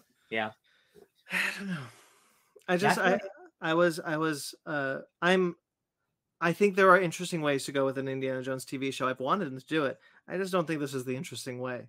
Now, I could be wrong. If I'm being honest, like, I'm very much of the mind personally where, like, I'm holding out hope for the Mangold film, but I would have preferred that there were 3 Indiana Jones films and then nothing. Personally, I preferred Indy just left alone. But we'll see. What if he plays a okay? Richard Schiff. Well, see, my thought would be that it's a funny joke, but my thought would be that he would probably be younger. Like we're talking like going further back in time, a different time period. Oh yeah, that's and that he's like you know in the indie vicinity range of most of the films, and we're seeing him do those kinds of early archaeological experiences even earlier back in time, so it's even more of a period piece further back, that kind of thing, and I'm super okay with that. Yeah, there's a world where I could be, but I'm going into this a little more skeptical than I would have if you had said it was. And now, to be fair, this is rumor. Things can change. This show isn't even technically happening at this point, so all of this could change. Hey, I'm skeptical of everything Indiana Jones post The Last Crusade, so that's true.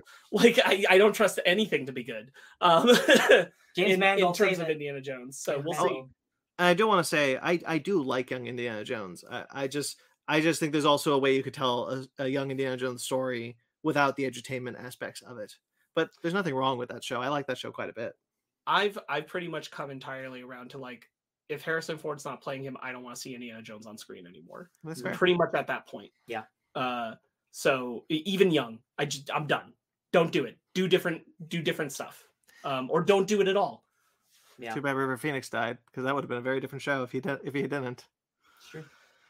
Agatha Coven of Chaos. More news. Eric Andre and Sashir Zamata have been cast.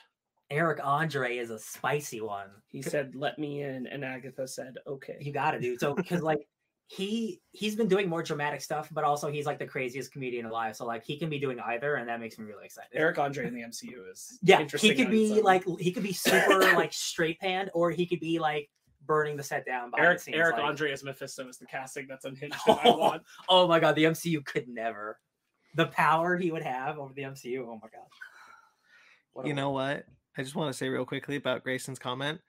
Richard Schiff as like Abner Ravenwood in the like as like Indy knew him. I'm into that. Oh, like old man. Yeah. I'll give you like he should be the guy who's like bookending every episode, telling a story to like a child Marion, and then you cut back to like young adventurer him. And Do you remember the episode of Young Indiana Jones where they had Indy telling a story? They had Harrison Ford like do bumpers for an episode of Young Indiana Jones. Wow, that show's not bad. No, it's not. I watched the Mustard Gas episode for history class once. Yeah. Ben, you were saying something. No, I was gonna say kind of like how in How I Met Your Mother. You hear Bob Saget. Bob Saget, yeah. You hear Bob Saget talk about, but it's really Richard Schiff. That'd be funny. And it all leads up to the famous line, "It belongs in a museum." You're only making me like it more. All right. Percy Jackson and the Olympians has cast Lin-Manuel Miranda as Hermes. Yeah, he got wings on his feet like Namor, right? That's cool. It's a super interesting part. Guys, these books are very old, and it wasn't a plot in the movie, but I'm going to tell you, Hermes' son is kind of the bad guy of the arc. He's very much he's a kid who feels very cheated by the Olympians, and he and his dad isn't that in the movie? I don't think they cover it very well. I'll be honest, I haven't seen that movie since theater, so I don't know. Because because the kid who the villain in Percy Jackson and the Lightning Thief is Hermes' kid, because that comes up when Nathan Fillion shows up as Hermes in the sequel, right? I didn't see the sequel. Oh. Come on, bro. Nathan Fillion is Hermes in the sequel. The point is in the books, it's a super fraught relationship, so it's going to be really interesting because Hermes plays this very not my responsibility kind of dad. So Lin-Manuel Miranda casting that role is interesting casting. Yeah. The demigod son of Hermes is definitely in the movie. Yeah. I also saw it once in theater, so I couldn't. I like Lin-Manuel Miranda. I really liked his turn in His Dark Materials. I think he's very good in that show. Mm-hmm. So I'm happy with this. Cool. Excited for that? I don't know much about Percy Jackson, but I do like Lin-Manuel, so I guess I'm good. I hear he steals lightning. Star Wars news. Mm-hmm. The Acolyte, the new series coming to Disney Plus, has cast Carrie-Anne Moss. I didn't hear this. Oh yeah. Oh shit, that show's gonna be dope. Trinity herself, Carrie-Anne Moss. That cast already is so incredible. Yeah. Oof. It's got one of the most stacked casts of these Star Wars shows, like by far. Better be good. I looked at the people making it, and it's not the same pedigree as Andor is. So like, I'll wait for a trailer, but like that cast is too good. Too good. Yeah. We also got a new synopsis, which I'll read briefly. A former Padawan reunites with her Jedi Master to investigate a series of crimes, but the forces they confront are more sinister than they ever anticipated. As we know, this is more focused on the dark side and set at the end of the High Republic. Yep. So it's cool. exciting. Plagueis showing up, confirmed. And then, hey guys, we all want to know what's happening with Star Wars movies. Tons of TV shows. Lucasfilm is almost exclusively developing TV shows at this point. But what's going on with the movies? There's tons of announcements for the movies. Well, anyway, J.D. Dillard, who was attached to direct a Star Wars movie, is no longer attached to direct a Star Wars movie. And he was quoted saying, "It was not for lack of trying." I'll be honest, I forgot that this one was happening. And I'm like, that's another one on the list of unmade Star Wars things like this. At this point, there's more of those than there are made Star Wars movies. There's an actual list out there. I'm like, that is considerably bigger than I remember. It's really not good. I will be honest and say that I don't care. I don't care. I don't really want another Star Wars movie until they feel like they have something to say. Yeah. I'm glad, as sad as I am that Solo gets the rep for this, I'm glad they had to back entirely off the model of a Star Wars movie every year. Mm-hmm. I don't think that would have held up. The Disney Plus shows have only made me more confident of that. That we would have gotten some like lukewarm entries and then maybe a hot one here and there. I don't want them to make a movie until they feel like they have a story worth making a movie for. And if they keep hitting walls, then don't do it. That's where I'm at. I don't want to go to the theater and see a lackluster Star Wars film again. Rise of Skywalker disappointed me, and I don't want to do it. I don't want the experience of watching Obi-Wan in the movie theater. Yeah, no, you're absolutely right, and I won't push back on that at all. Part of the rest of the news, I'll just finish off and say my point. Sean Levy is in talks to direct a movie. At this point, I want them to stop doing this. I want them to stop telling us that that they are hiring a director or a writer to write a movie, and then for them 3 to 6 months later, have those people leave the project and just not make that movie. At this point, it's gotten to the point where I don't believe that a Star Wars movie is happening, regardless of who's directing it. That Patty Jenkins Rogue Squadron movie is not happening. Taika Waititi's film, who knows? Yeah, I believe the Kevin Feige one. I'll believe the Kevin Feige one. That's fair. Yeah, that's pretty much the only one I'm confident is in active development. I will say, like, I don't totally hang this on like Lucasfilm, right? Like people reporting that Sean Levy is in talks. That's not really on them. Like people are going to get these news tidbits and release it, whether it's, in the early stages or in the later stages or whatever, whenever they have it, they'll say it. So people are going to be talking about who's making what Star Wars movie forever. I think the only one we can hang their head on is the official announcements, and official announcements are like the Patty Jenkins one, which, to be fair, it does seem like there's some personal life stuff that kind of threw her off on that one. Also around like the Wonder Woman 84 reception, but something seems to have come up in her life that has kind of postponed her on projects. And she's just not being, as she does not have to be, forthcoming about what's going on in her personal life. So I'm not gonna come down on that. I do want to say real quickly before you continue that Sean Levy himself has confirmed that this is happening. He said, yeah, right after I'm done with Deadpool 3, I'm doing this. Right. Sure. But that was after, like, it's reported and they can or cannot say something, and that's cool, and like cool, like that's fine, and maybe it'll be something and maybe it won't. All I care about is the final product at the end of the day, and that it's good. And if however many projects have to be canceled for us to get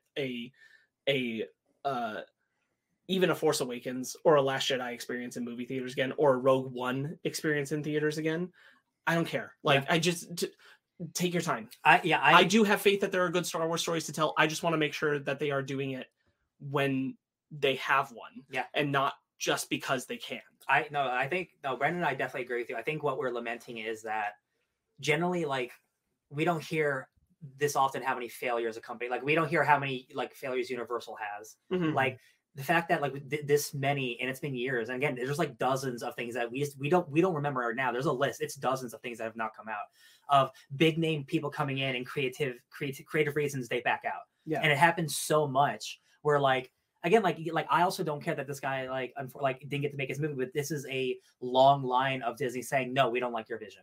And like, they maybe should try to be more open to visions, is what I was. And that's kind of where I'm coming at. Like, Rian Johnson has talked about, like, I'll do it when I'm ready, or I'll do it when Kathleen's ready, whatever. Like, so his trilogy's not officially canceled, although let's be honest. It's in limbo. So like at this point, I just kind of wonder. It's not necessarily that I want all these Star Wars projects to have happened. It's just that, like, does Lucasfilm at this point know what they want to do with the feature side for Star Wars? Because it doesn't seem like they do. Yeah. And I understand wanting to wait. It's just at this point, it's gotten so ridiculous at how many people have left these Star Wars properties because someone just doesn't know what to do with Star Wars and features at this point. Yeah.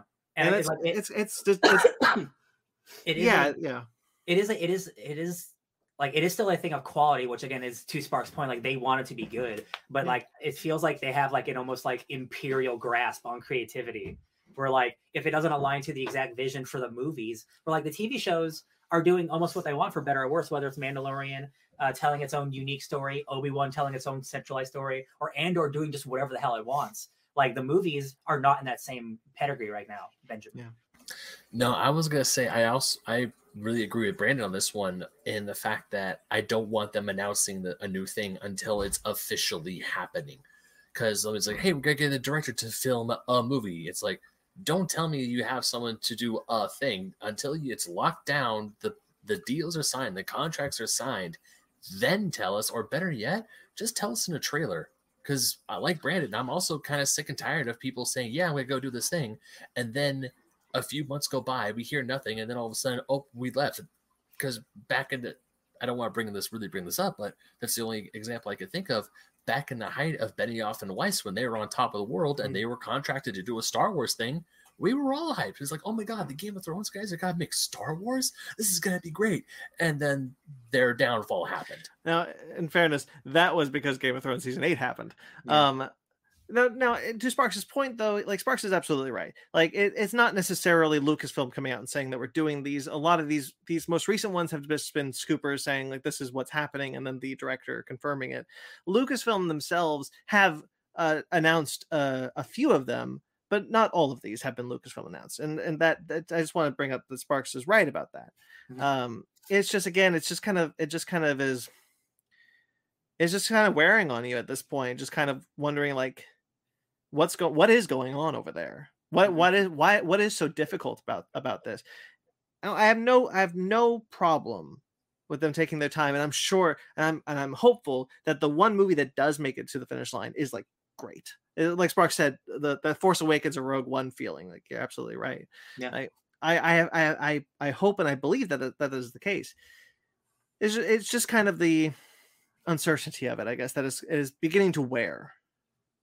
You know? Yeah, I feel that. Yeah, because like, we have something special like Andor, and I'm like, oh, you guys are like, you can do this. So like, what is creatively stopping you from pursuing a movie right now? Like, you guys have, like, obviously been getting in dozens of different people to try different things. Like, what is it exactly you're looking for? I'm just like, I'm curious, instead of just like, just make a movie. Maybe. I think there's sincerely that there is an amount of like,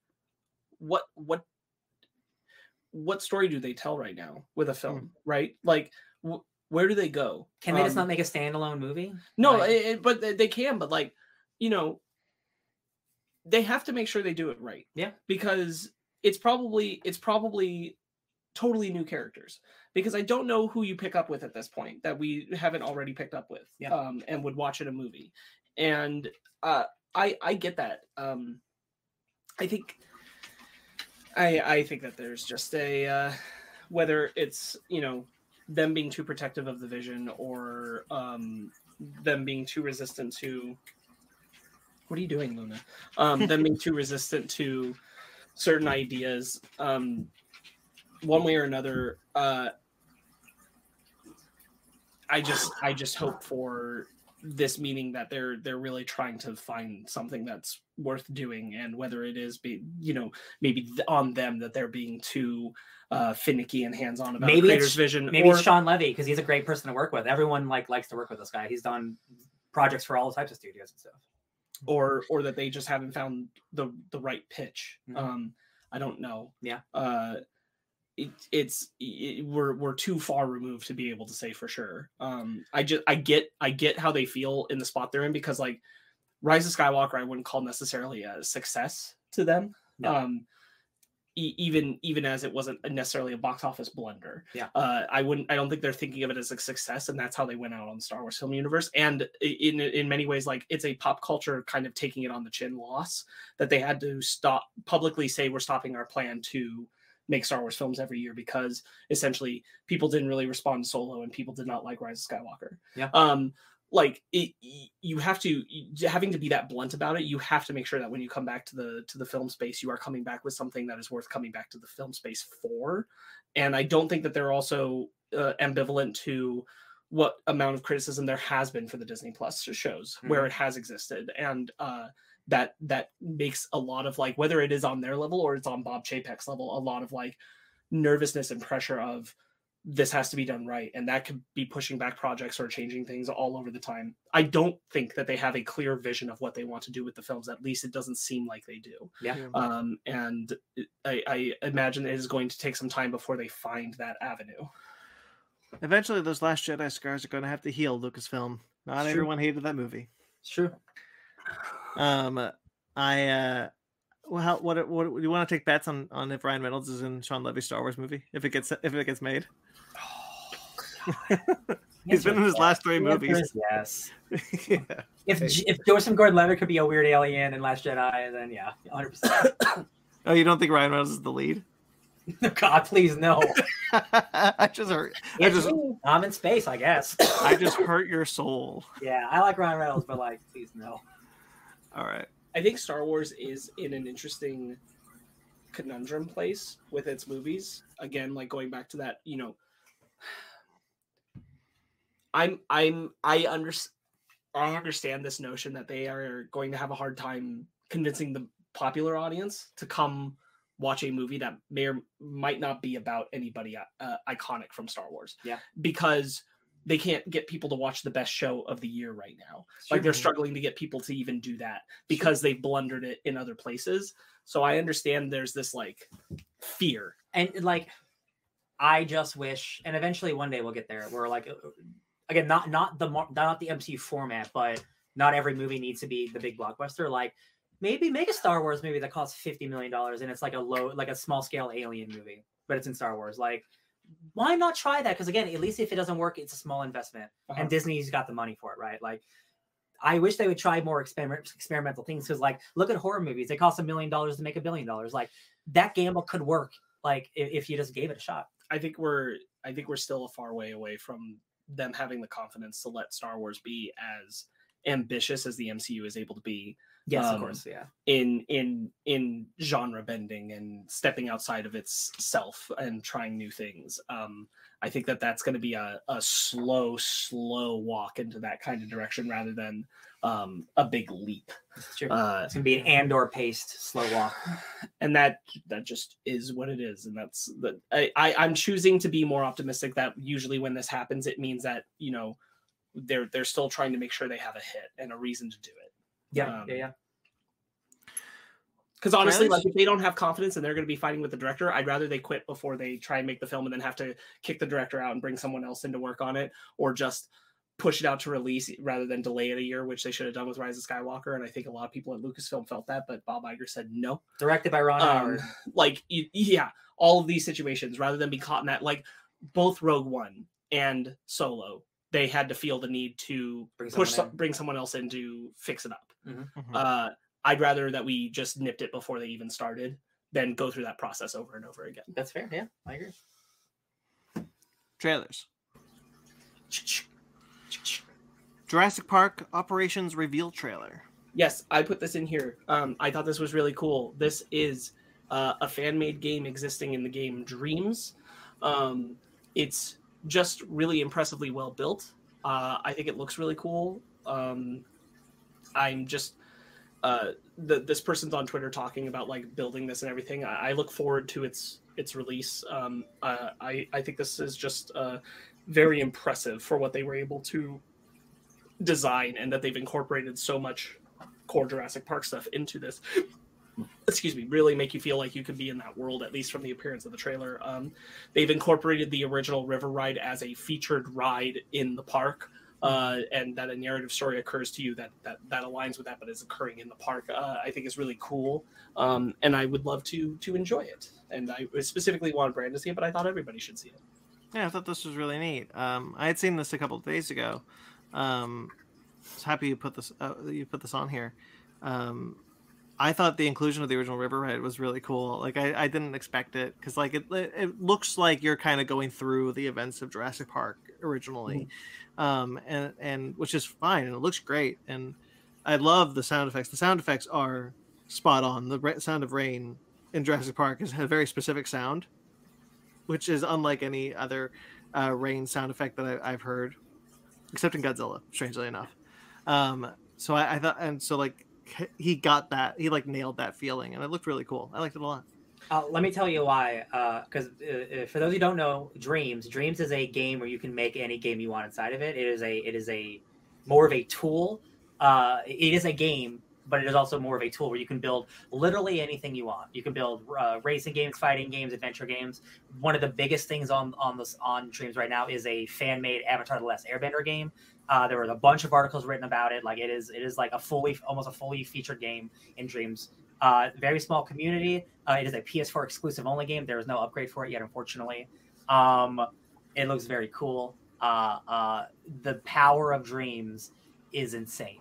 Like you can, the reason that to go back around to the sound effects, you can just import sound effects and videos and everything from the internet into Dreams. So those are just the sound effects from the movie. Mm-hmm. So it's really impressive. It's going to be like a theme park ride for all the movies in a game. It's the future is amazing. Yeah, the fan made quality of how impressive this is.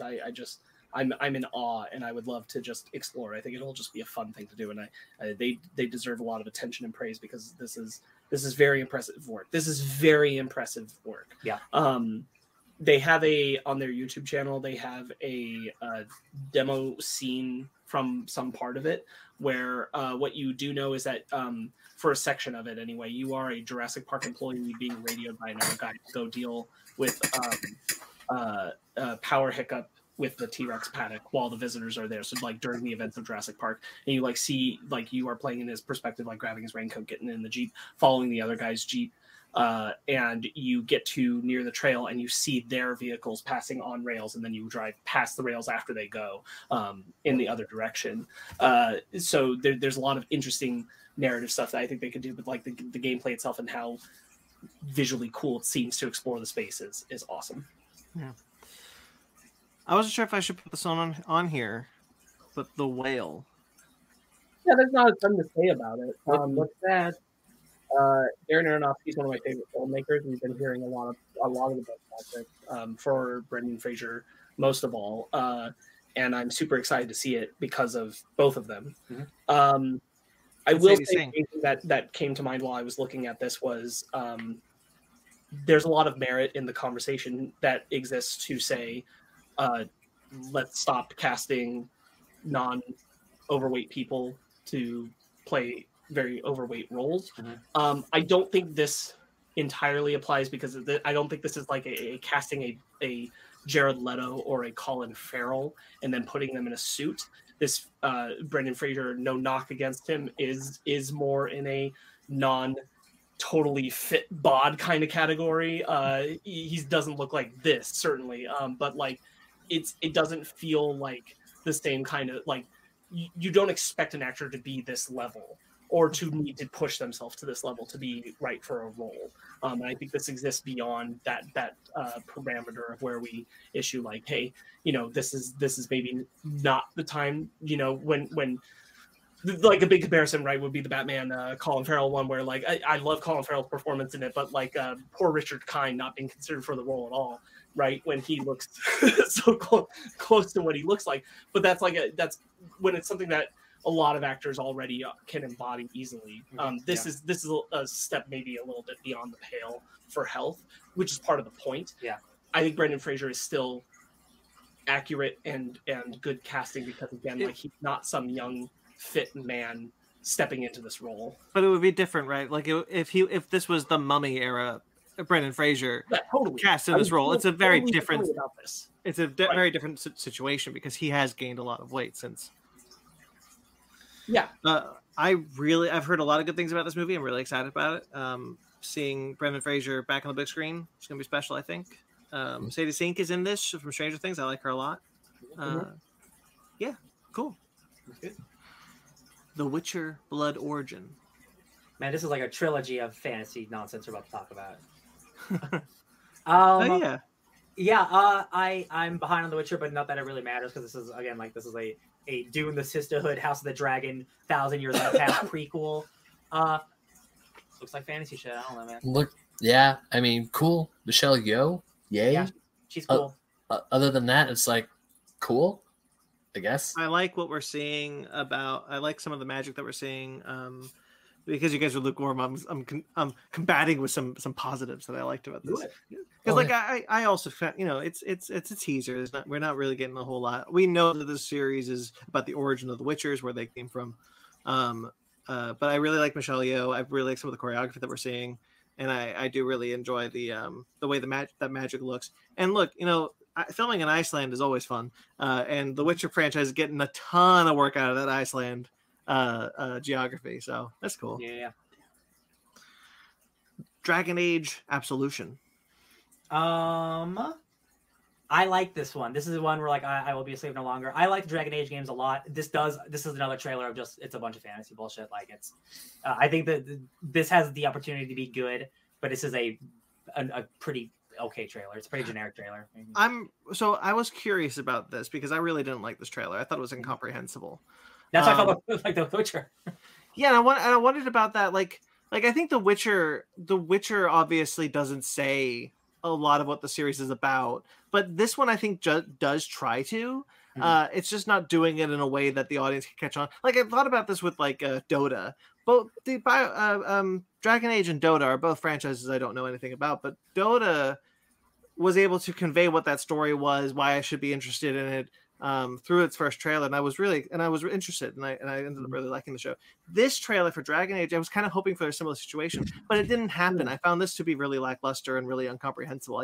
I looked at this as just kind of white noise almost. Yeah. I'm not gonna disagree with you on that at all. I think this is a fine trailer. It's just I have a more familiar understanding of the Dragon Age universe. And it's like the idea of somebody wanting to break against tradition and like, no, I don't want to be a slave. It's just like a little more compelling than just nice choreography. But these are all three trailers we watched today. We're all just like a bunch of fantasy bullshit, if I'm being honest. So Pinocchio then. Oh, I thought there was three that we watched. Did we watch three? Oh, I guess not. It was just those two. Oh, then yeah, Pinocchio looks great. Hell yeah. Unless you watched the Slumberland trailer, which we decided not to talk about. No, I thought maybe I just put two in my mind. Never mind. Those two trailers look similar. I was curious if you were talking about Pinocchio. No, definitely not. Me too, because I'm like, Pinocchio doesn't look like fantasy bullshit. Pinocchio looks like amazing fantasy stuff. Yeah. I meant The Witcher and the two animated things we watched. Okay. I love this. I think this trailer looks incredible. I have not been this excited for a Pinocchio film ever. No, like ever in my life. Yeah, I don't care about Pinocchio. Why would you be? Yeah. I mean, this honestly, after watching the Disney Plus Pinocchio, this would be the best. Just this trailer alone was an amazing palate cleanser to that film. Boy, what a double feature that would be. Watch the 2022 film and this. Watch Robert Zemeckis and then Guillermo del Toro. Then discuss. But yeah, Guillermo del Toro, the stop motion looks amazing. Well, Everything I love the art design of this. I really like the voice acting. David Bradley as Geppetto is inspired. Everything about Guillermo del Toro's Pinocchio trumps the Robert Zemeckis one in every way, shape, and form. I mean, it's not really a contest, to be perfectly honest. I haven't even seen the movie, and I know it's not even a contest. But this is if I could only see one Pinocchio film, this is probably going to be the one I need to see. Too late, you already saw one. Yeah, I know. This is line that I really like in it. It's not the blue fairy. It's just like this blue chimera looking thing. I don't think it's the blue fairy. I think that's the blue fairy. We see the blue fairy in another scene. I think granting... she just adapts herself into another form. Oh, okay, cool. I'm pretty sure that is still the blue fairy. Love it. Happy with it. Excited about it. I really liked the line like, "You're going to live forever, but everyone you know isn't." Like, you know, like kind of like bringing in this idea that like Pinocchio needs to cherish his time with Geppetto because he will outlive Geppetto by a very long time. And you know, and that's kind of like idea of love and friendship with an immortal being. I love it. I'm excited for it. I cannot wait. Guillermo del Toro is a guy who we never know what projects he's working on until they're coming out, right? I feel like, and like sometimes it goes years before a project's made, but like the past couple of months we've had The Cabinet and then we've had Pinocchio, and by all accounts they're both probably gonna they're both good. So I'm just like, I'm really happy that he's had a really good year, because like that dude's like one of the greatest talents that we have, and like it's just nice that he gets to do what he wants, even if it's on Netflix. Like it's great that it gets to exist. Look, Netflix has thrown money at far worse directors and far worse projects. If they're finally throwing money at Del Toro for him to make whatever he wants, I'm here for it. Mm-hmm. Yeah, it's like there's like 90% nonsense, and like Mike Flanagan, you can make some nice stuff. Guillermo, take some money, please. Exactly. Yeah. It's great. Yeah, very cool. I'm very excited for this. Mm-hmm. Glass Onion: A Knives Out Mystery. I actually figured out why it's called Glass Onion now. Oh, because of the house? Because the onion on the top. Because of the house. Oh yeah. I saw that. Yeah. I'm with you. Because for the longest time I was like, why is this movie called Glass Onion? And then I saw the house. I'm like, oh, got it. But why is it called? But why is it called Knives Out? Because I'm kidding. Don't actually answer that. Oh my God. In 1845. Anyways, going back to what I originally say about this trailer, excited to the nth degree. Yeah. I'm super looking forward to this movie. I'm glad I'm going to be able to watch it on Netflix, but I'm definitely going to be seeing it in theaters if I can. I'm excited. I don't know what else I can say about it. It's just that I don't want to speculate. The trailer got me hooked. Mm-hmm. I'm glad Daniel Craig is back, and I'm ready for another Rian Johnson whodunit, because Knives Out was amazing. I think what we're doing in this film is we're leaning more on Benoit Blanc than we did in the first film. Ana de Armas' character is very much the lead of that movie of Knives Out, and Benoit Blanc is like the co-lead. And here it almost kind of feels like he's like the lead in this one, and I'm not sure that is the case, but that's kind of what the trailers are looking at. And it's kind of fun to see that just how weird he is. Like he's in the pool, like in like khakis and polo shirt and with a martini, and like he's just such a weird guy. And it's kind of nice that we're finally going to get to see just how weird he is. It's really funny that like they're there to do a murder mystery, and then a murder mystery happens during a murder mystery. And I'm like, classic movies. I really like that our cast, because we didn't know this until this trailer, are a group of friends, like a group of people who have strong bonds to each other, whether that bond is because of monetary benefit or not, we'll see. But the fact that like they're all connected to each other already rather than a bunch of strangers is something that I find juicy. Well, I was gonna say like a kind of like going in connection with Knives Out is these get compared a lot to like the Poirot kind of stuff, and all of those are mostly like strangers or people who only know each other very tangentially, and these are like people who know each other very, very well, and I think that's gonna be really cool to see continue to flesh out. It seems like Edward Norton's character wasn't expecting him, maybe. I At got least the cut.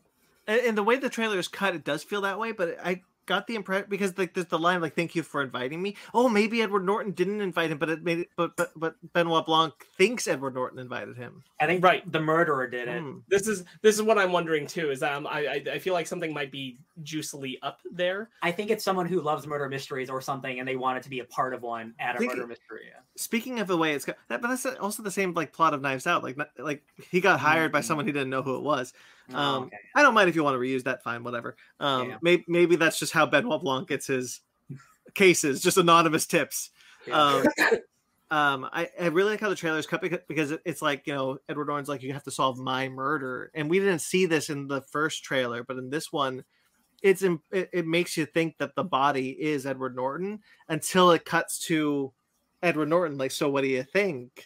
And so it's kind of like the trailer is playing with the idea, like, is Benoit Blanc going to know that this is Benoit Blanc actually playing a game that he doesn't know, or is this actually a murder mystery? Like how are we going to get a little trippy with that one? Or we're just going to have another fun murder mystery. Either way, like, look, Ryan Johnson can do whatever the hell he wants for all I care. It's going to be really interesting. I'm excited to see it. He has a particularly wonderful line that is a great insight to the character that I love, which is, "I'm very terrible at dumb things." And I think that's really good. He has this thing. He has this line where he's talking about the game Clue, and he's like, "You got to check boxes," and it's like, it's a terrible, terrible game. I really like the idea that he hates Clue. All right. John Wick, Chapter 4. What happened? John Wick 1, 2, Parabellum 4. What are we doing, John? Come on. Well, technically, it's Chapter 3, Parabellum. Okay, well, yeah, but you know what I mean. Why are we doing a colon and then we're leaving the colons behind? Listen, like John Wick 3 is like the lesser of the three, so like my expectations are a little lower. But like this looks like another great action movie. Like I have no reason to suspect worse, especially because my boy Billy Scars is in this movie. Bill Skarsgård, from It and now Barbarian. I think you touched on it pretty well. That like, I'm not worried at all that the action will be great. Yeah, I get concerned with every subsequent John Wick film that at some point we're going to be the snake eating our own tail. Yeah. And like, at what point has the narrative stretched itself too far? Now I think it's been reported. Isn't there like going to be 4 and 5, or is it like a whole new trilogy? I don't remember. I think 5 is coming, but I don't know. I don't know for sure anymore. Okay. I'm pretty sure. But I thought it was reported that like 4 and 5 are going to be like the finale or whatever, but I could just be making shit up. But this has a sense of finality to it in a way where like this almost could be the last John Wick, but I don't think it will be. I don't think it will be either, which is part of what I'm rubbing up against, is that like I'm not into being sold on a last mission if it's not the last mission. Yeah, kind of place. And if it is a situation where like in this trailer there's a like rival company coming to take over like the institution of what the assassins do with Bill Skarsgård, Mr. French Bill Skarsgård. So like maybe there's a whole new dynamic. Will be fun for 2 movies. We'll see. We're also all I getting, know is the action will be good. Yeah. We're also getting a little bit more. It looks like what's interesting is that he seems. I'm sure this is a later in the movie development, but it's interesting that the trailer shows us he's okay with Winston to a degree. Like he's like, because Winston betrayed him at the end of the third film, and this is shortly after he healed from the third film. So like he's had some time to heal. That's why we skipped. That's why we finally time jumped. Yeah, I'm curious how much time has passed, because Lawrence Fishburne looks fine. I don't know if he's okay with him as much as he's getting information from him now that he tracked him down. Easy truce. Well, I know, but like I was so like I'm sure this is a later in the movie thing, but like what I was surprised by like is that the trailer doesn't want us to believe that this is a revenge film against the Continental. Yeah, you know. It might start that way, and then Bill Skarsgård comes in, and I was like, "Oh, I can't kill both of y'all. I'll take care of them first, and I'll come back to you." Because he has the part where he says any last words, Winston, and I think that is him probably about to kill him. And then something comes up. We only see him visually in a single location in this trailer. I'd be curious. I think Ian McShane, if there's some tricky, might be on his way out. Yeah, you're right, because there's some, look, there's always some tricky editing with trailers, and so we always kind of cobble together what we can. The second time we see Ian McShane in the trailer is after we hear John Wick voiceover, not in the film, say any last words, Winston, like, and then we see Winston say "have fun." Like, so that could not be where the lines of dialogue as they exist in the movie. It's just there's some interesting things that I didn't expect for this trailer, and it got me interested. I'm very much interested in this movie. I do like the idea of going back and learning that John Wick's family, unknowingly to him, is part of the High Table. Mm-hmm. I think that's kind of cool. Yeah, I'm curious if because that would be fun. Because we don't know much about John's family, if he has any. At least as far as I remember, they don't go into it. I wonder if it's not his family but hers. Oh, spicy! That'd be spicy. His wife got involved. That's good. That's good right there. Or his wife's family is involved without her knowing. Yeah. Yes, exactly. I don't think she knew. Yeah. I don't think that's a thing that they'll reveal. But in coincidence of coincidences, a part of her family line is involved in the High Table. That'd be spicy, actually. Yeah. But who knows? But I feel like John is not a man who is not familiar with his own bloodline. Yeah. But I could see him when he's saying it's your family. I think he's orphaned. I think he was orphaned, but I could be wrong. I don't remember. It's been a while. Oh, you're right. He was, because he went through the ballet people. So we could find out that he was orphaned because of the High Table. Yeah. More. I'm sure we'll get some more John Wick lore. Yeah, I like the John Wick lore. I like the John Wick movies. I'm excited. Yeah, so, I'm bring it on. Look, that show still happening apparently. I'm gonna see Keanu Reeves go up against two of my favorite one of my favorite Chinese actors, one of my favorite Japanese actors in this movie, and that's exciting. Donnie Yen, very cool, great guy. Cool. Main topic.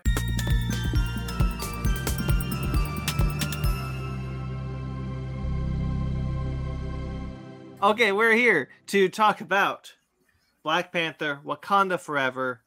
It's been 2016, 2022. How many years that was? 2018. 2018. Civil War 2016. It's set in 2016. Yep. You're right. I got those switched. That's okay. Cool stuff. We're here to talk about the second entry in the Black Panther franchise, the latest entry in the Marvel Cinematic Universe. Full spoilers ahead. If you have not seen it, check it out now. Pause us. Stop us. Turn us off. Do whatever it is you do. Go see the movie. And come back. Anyway, hi everyone for being back. Welcome back. So full spoilers. What do we think about this?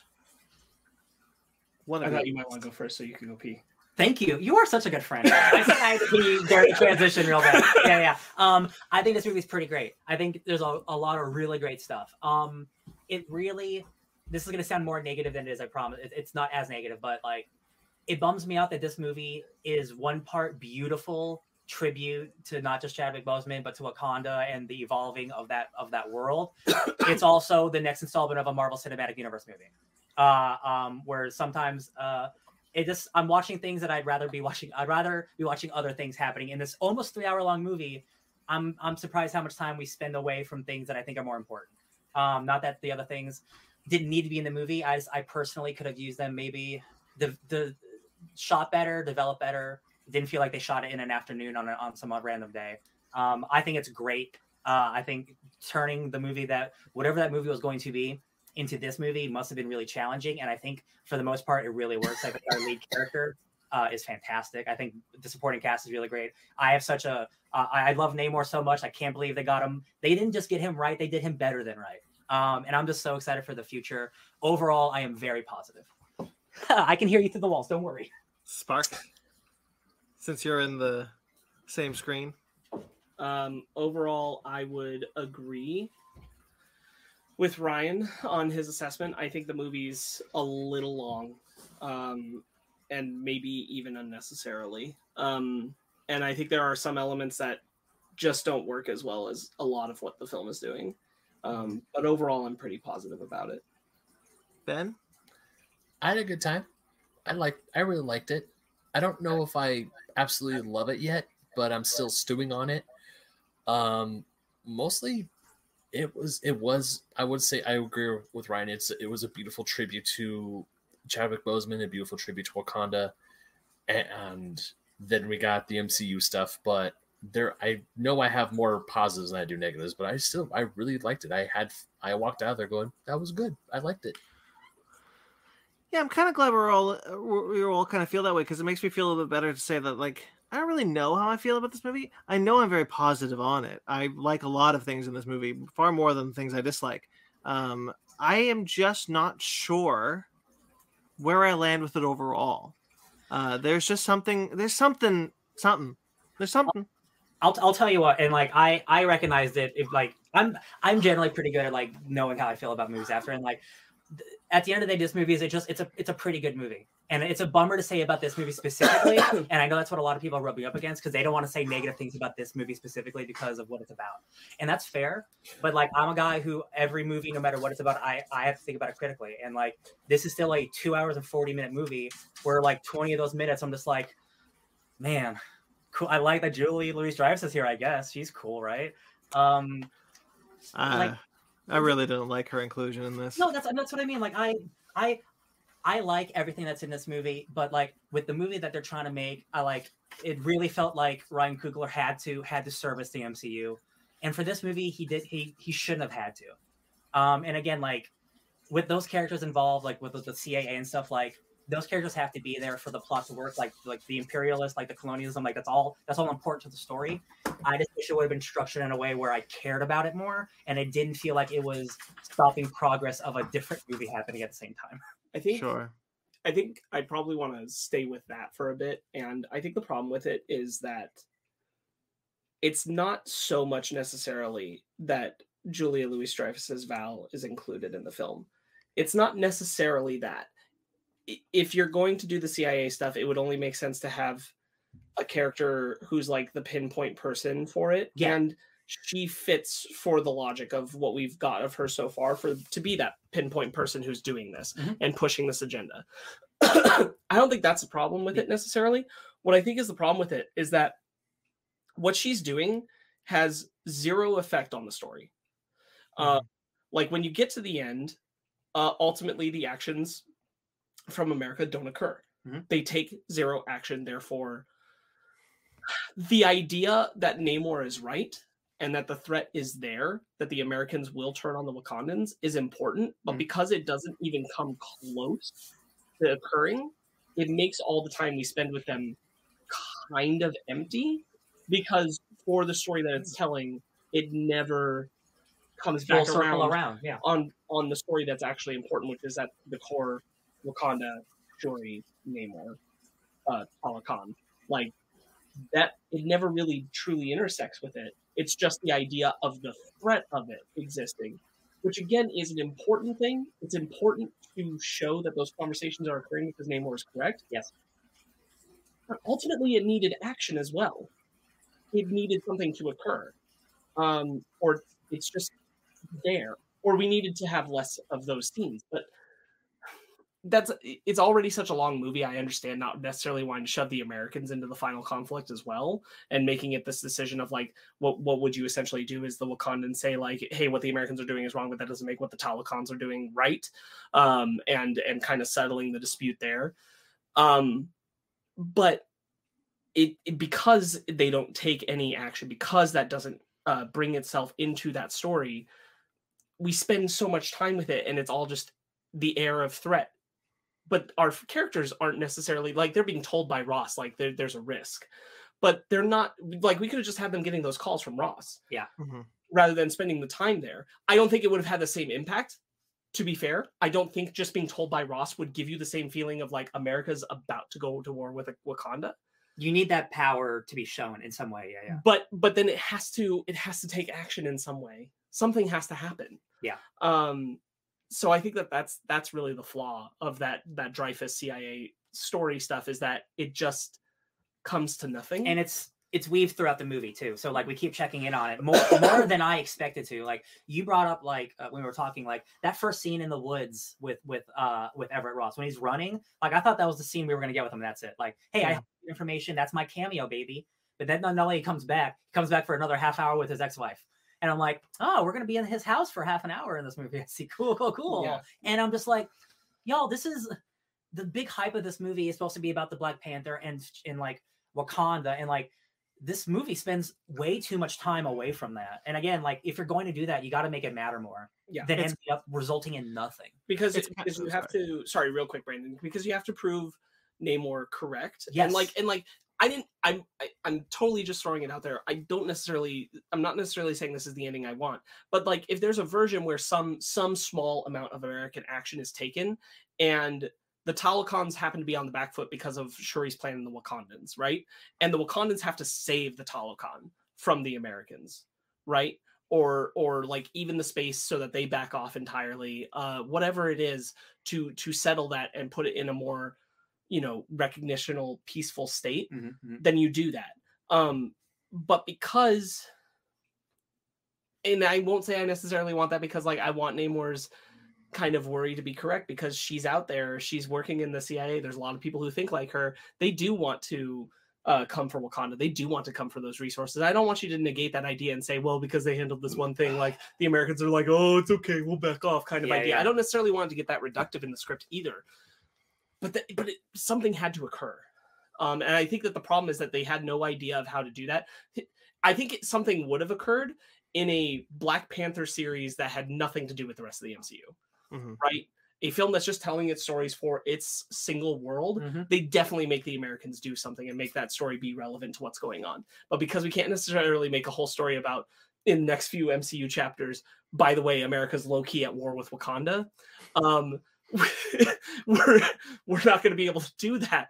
So I get that, but it had to amount to something. Yeah, and go ahead, Brandon, please. Well, I was going to say, like, what this film is doing, what this film ultimately is meant to do is end Phase 4. But I think we're all now being cued into the fact that Phase 4 is largely about trauma from events that have happened prior, and what we've gotten is a movie that is very much infused with that trauma. It is very much putting its heart of like, we lost Chadwick Boseman.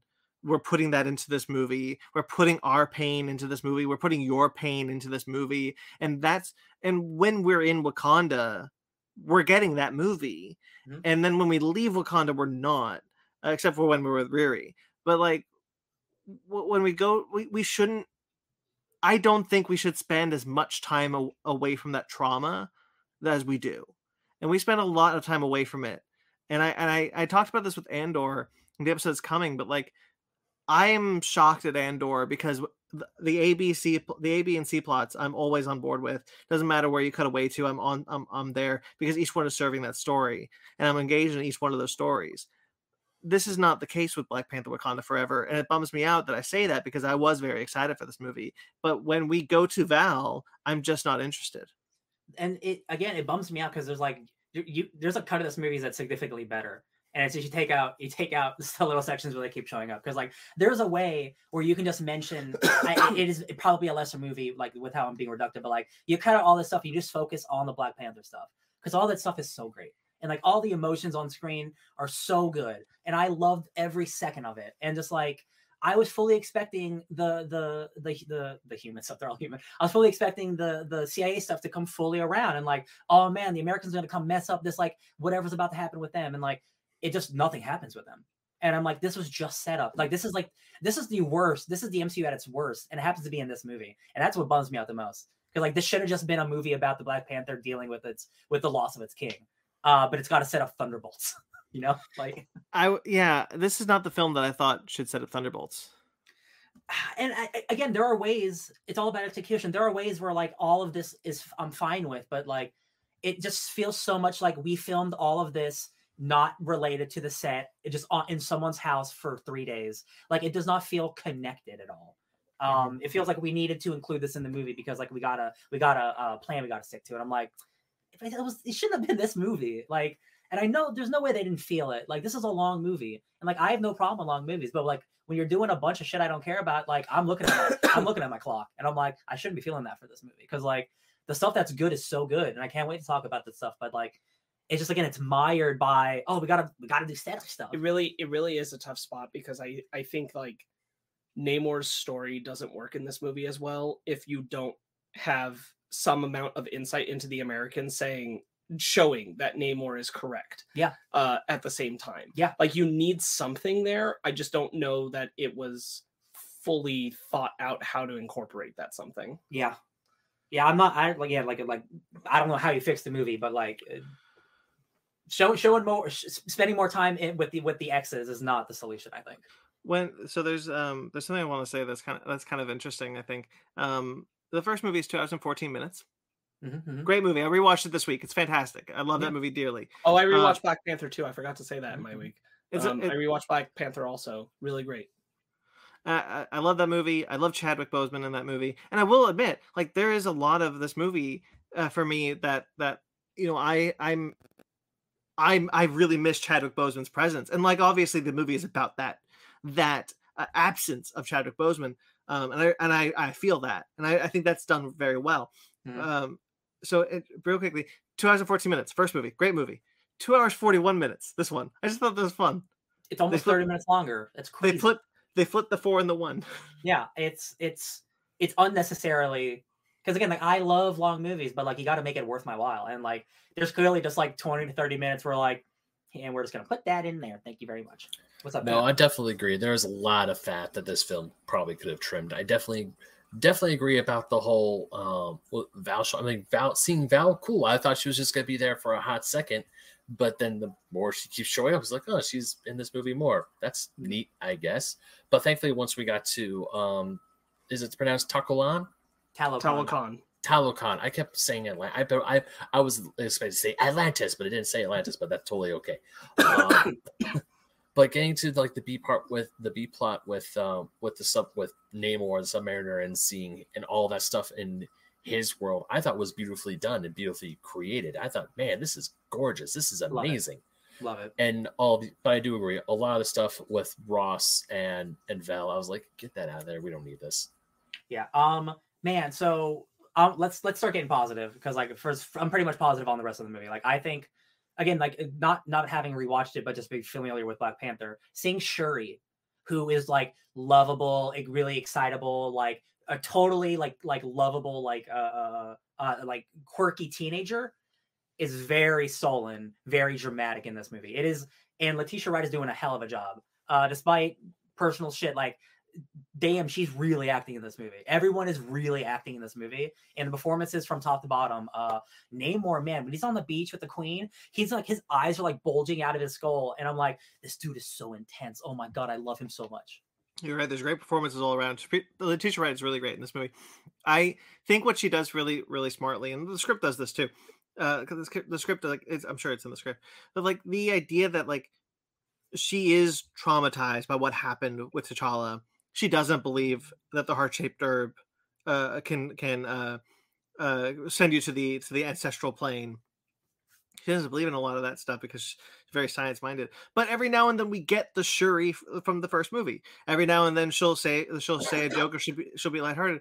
And I think one of the interesting things about this movie is that it's very clearly coming from a very raw place. Like the death of Chadwick Boseman was very raw at the time of writing this movie, of conceptualizing it. Working on this movie was very raw for them. Like it feels very much like, look, obviously I've been speaking a lot about it. I lost my father this year, and I understand that kind of, and now like I can understand that and recognize what that trauma, what that tragedy does to a person's psyche that I couldn't before. And like I would have probably acknowledged that it was a thing, but now I can see it actively seen on screen, recognize that these characters, these fictional characters, are going through a very real thing, and it makes those characters feel very real to me. And I think that's what this movie does. That the strength of this movie is that these feel like we are in kind of a group mourning over T'Challa, over Chadwick, and you know, because it starts with T'Challa's death that I didn't expect. Yeah, and Shuri, asking God, asking Boss, hey, I'll believe in you forever if you save my brother. And obviously it doesn't work. And like, you know, I'm not a religious person, but like I've definitely, you know, when I was young, I used to do that. Just doing anything you think you can to help somebody. I really like her journey, and like it's a journey she sticks with too. Like it's not like she becomes an ultra religious person at the end of the movie either, which is I'm glad for. Mm-hmm. I will speak to the I think the mourning of Chadwick and T'Challa is done very well. I think the way that they've integrated it into the story of the film is really well done. I wasn't sure how they were going to handle like his character passing, but I think the opening of him going from this illness, this idea of him having suffered in silence for a period of time, relating to the sense of real life loss and how that occurred is really well integrated, and to liken the characters to the reality for what's going on. I'm not going to say that it was a mistake in the story to kill the queen. What I will say is that the decision to do it causes this sort of overbearing sense of mourning to pervade the entire film to a degree where it's a little bit of a hard watch. And I think it will make it hard to watch it in subsequent views, and I don't know if you had just left the mourning to just over Chadwick and T'Challa, it would hit that same way. Now, I think the action of it pushing her to vengeance, pushing her to choose the Black Panther for vengeance, causing her to see Eric Killmonger because of it, and all of those things are very, very smart, very well designed story beats for getting Shuri to that point. So I'm not going to say like killing the queen was a mistake. It was devastating. It shocked me. I was sad. Angela Bassett was giving an incredible performance, and it was rough to watch her get taken out in this movie, especially with for the proxy of this family, what they have gone through. Yeah. But it does make it so that when you're kind of getting out from under the shadow of T'Challa in mourning, now your characters have to go back in mourning again. Yeah. And then we also have to circle back to T'Challa again at the end of the film. Yeah. And I think that maybe hit the be sad about people dying button a little too hard and a little too frequently. Yeah, I think that's also something I'm rubbing up against in the movie, because like it just the Val stuff. Yeah, that's not stuff I particularly like, but that's not the reason, and not the entire reason why I feel the way I do about this movie. And I do think what you're talking about, Sparks, is very true. The three of us, you, me, and Ryan, have suffered a very similar loss in our lives. Mm-hmm. And so having something like that feel very much like I thought, perhaps wrongly, that it was because of what happened with me that I was reacting to the movie poorly. Now I don't know if that's true, but I do think the Angela Bassett death, the Queen's death, does kind of push me over the edge there. You know, I think you could have done a near death or a battle coma kind of scenario. Yeah. Where like the queen got endangered, nearly died kind of thing. Yeah. To push Shuri to the same end and keep all your story beats. And not put these characters through the ringer again. Yeah. And by proxy the audience, even if we are not mourning a literal real person, we are now mourning a character that we like. And another one for this film, and I think it just makes that sense of grief carry over this film with such a heavy hand that it's a little hard to feel like you can catch your breath from. And I'm sure that is part of the pervading feeling for Shuri. But and I'll certainly say like that's motivating. It's motivating to push her to go as viciously after him as she does. I don't know if that was the best way to handle the tone of the film. What's up, Benji? To be honest, when I first saw the movie, I wasn't sure how I liked Angela Bassett's character dying. Because I mean, the more that Sparks, you've said that how it makes Shuri choose Killmonger, how she chooses the Black Panther out of vengeance, and that whole arc. Now to me, now that makes sense. But in the moment, I was like, I don't know if I like that. I don't know if it was right because my whole thought process was she just lost her brother, her dad died a few years prior, and now she just lost her mom. That is like the worst. That is like the worst year and a half Shuri has ever had in her entire life. Well, we also don't know if she was snapped or not, because like if she wasn't, she lost her dad, the snap, she lost her brother, and then her brother dies, and I'm then pretty sure she Nope. was, because I Don't remember. We see her picture. We see her picture in an Endgame on the list of people, correct? It's been too long. I wouldn't know. So if you know for sure, then I'll concede. But still, I don't know for sure, but I do think she is one of the snap that we learned that in Endgame. I'm pretty sure that's true. But so I'll concede that. But like still, you have tragedy after tragedy after tragedy after tragedy. The dad, the snap, the actual death of the brother, the death of the mother. This family's gone through a lot in the last 6 years. And like, I also rubbed against it. So I think if all four of us did, then there's some validity there. Whatever, like with differing opinions on why. Like Riri also being there and Riri comes out okay. It makes it even more tragic, which I'm just like, I guess if that's the movie you wanted to make, you want us just to be constantly feeling bad. I get it worked. It did work, but like, I don't know if. Again, because you're already losing one major character. Like, I just don't know if you needed to lose another major character. I think it would be different. I do think it would be different if we were talking about losing a character, but we're talking about losing Chadwick Boseman as well. Yeah. And because you are meant to engage with the reality of that loss and what that means for everybody to have lost Chadwick Boseman, that you can't separate that. They don't want you to from the movie because they after he is gone in the story, after T'Challa is gone, they give you the Marvel Studios in silence with all these memories of him. They want you to be engaged with that feeling with the characters of him being gone. Yeah. By asking the audience to do that and then putting them through the loss of another character they care for, and watching another character that they're attached to, our main character, have to lose that too, is very, very much a weight that is hard to carry through the film for an audience. And I don't know if it's wrong. I think I'd have to see it again, but I don't know if it's the wrong choice. But it does make a clear, this is the feeling I want you to live in. And I'm not always going to want to live in that feeling. So I'm not always going to want to watch this one. Yeah. Because it's just heavy. It's just and not heavy in like a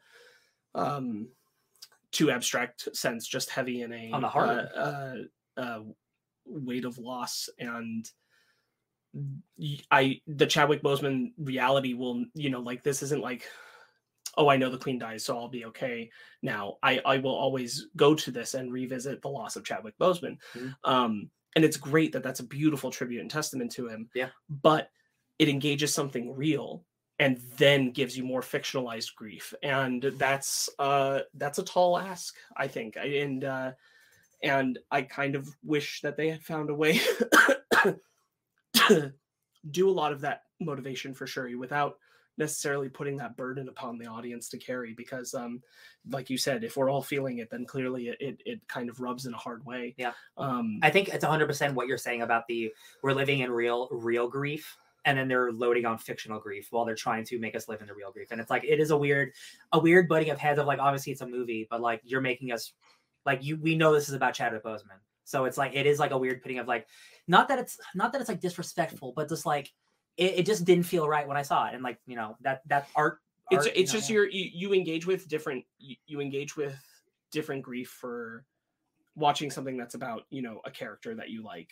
being gone, and watching something that's about a person you admired being gone, a celebrity, a real person. It's almost documentary and like almost in a way, like it transcends it being about the only thing I can really liken it to is that, when Furious 7 doesn't fully do this, because it doesn't kill the character of Brian, but it does at the end of the movie engage with audience. Like, people got super emotional and all teary-eyed in that theater because they were being engaged with the loss of Paul Walker, and knowing that's what the film was doing for them. It was saying, I want you to feel this with us. I want you to feel the loss of this person. Yeah. Well, this is the same. And it's not that the film shouldn't do that.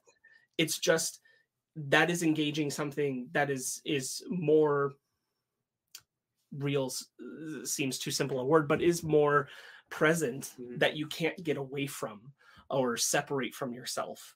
or the real world, that the fictionalized death of characters like the Queen, you can. And so that kind of being this umbrella over the film, right away just sets this rough tone to have to take yourself emotionally through. It's a real gauntlet to have to get through. I think that there's an interesting discussion to be had about, like, you know, there are 3 movies now that I can name off the top of my head that had to deal with the death of their star. There's Black Panther: Wakanda Forever, Star Wars: The Rise of the Skywalker. Carrie Fisher isn't the star of the movie, but still. And then Paul Walker, like, and they have all handled that death differently.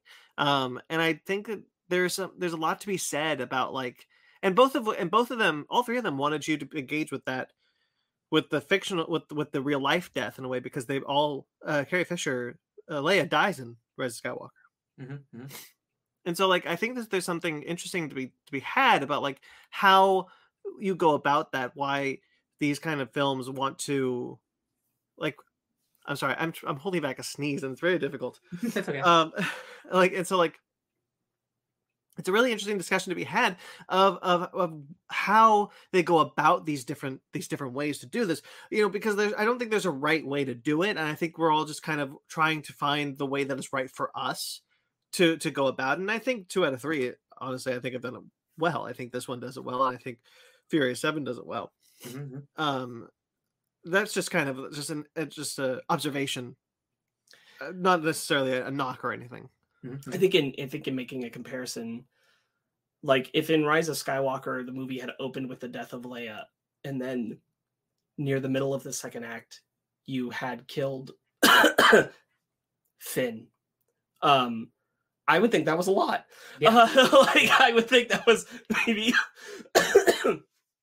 a weird choice when you're carrying the weight of the loss of such an important figure right at the top. Mm-hmm. Excuse me. And Yeah. I feel much the same way here. Miss Marcia, are you dying? I mean, I'm still recovering from my cough. I know. I don't want to linger on. There's a lot of other things to discuss in this movie, so I don't want to linger on that too long. But I am glad to know that, you know, we all kind of feel like it's story wise, it makes so much sense. Yeah, It just feels kind of not even wrong, just weird. It's just an emotional setting that I don't know if there maybe was a better way to get around this. Just taking out the Queen, I just don't know. I just don't know about that. I think there's a world where the exact same thing happens, but she barely survives. Yeah. Like put her, whether it's a battle coma or like whatever, but like I just don't think she needed to be taken off the board. You know, you're right, because, like, the movie doesn't make Shuri queen at the end. It's implied, however you read it, that M'Baku is challenging for the throne and someone could challenge him or whatever. Like, so you could have had her off the board without killing her, and then have her still be queen at the end, because if Shuri's arc is not to become Queen of Wakanda, Shuri's arc is to become the Black Panther. And you could very easily have just a way for the Queen to be at the end there, and really the movie doesn't change, right? Yeah. I think it's a bummer for the future of the franchise. Like, I don't think we needed to lose both characters in a movie. That's all. That's, you know. Yeah. But it's not my story to tell. If you think that's better for the overall story, like, that's great, I guess. Yeah. You know who I'm glad didn't die? M'Baku. I love M'Baku. You know who should have been in the movie way more? M'Baku. Take away 30 of those Julie Louis minutes. Give it to M'Baku, please. Yeah, I am really glad he has the scenes that he does. Again, like, I also think that the ending is trying to say that M'Baku is king of Wakanda when we come back in the future. Mm-hmm. And I think that they illustrate that through the way that Shuri talks to him when he's the person who's there for her at again, like, a good moment, the person who is there when she's at the Queen's funeral, and what he says about what it means for, you know, like, to weigh this loss. And then later after she's the Black Panther, it's just the two of them talking, and he says, I don't want eternal war for my people. Mm-hmm. I think that these are very strong moments with M'Baku, and I think they did a really good job of integrating his sense of humor. I want to get the fish man, and he calls, and also, like, him in this he's just such a far cry more integral and thoughtful person, even as he is the same character he's so much more politically minded than I think we got from him in the initial film. Yeah. I just love it when he actually calls Namor by his god name, and then all the other elders are like, he's like, what? Just because we live up here in the mountains, we don't have access to books? Yeah. He calls Like, Okoye a bald demon. Yeah, I got me good. I got me real good. Yeah.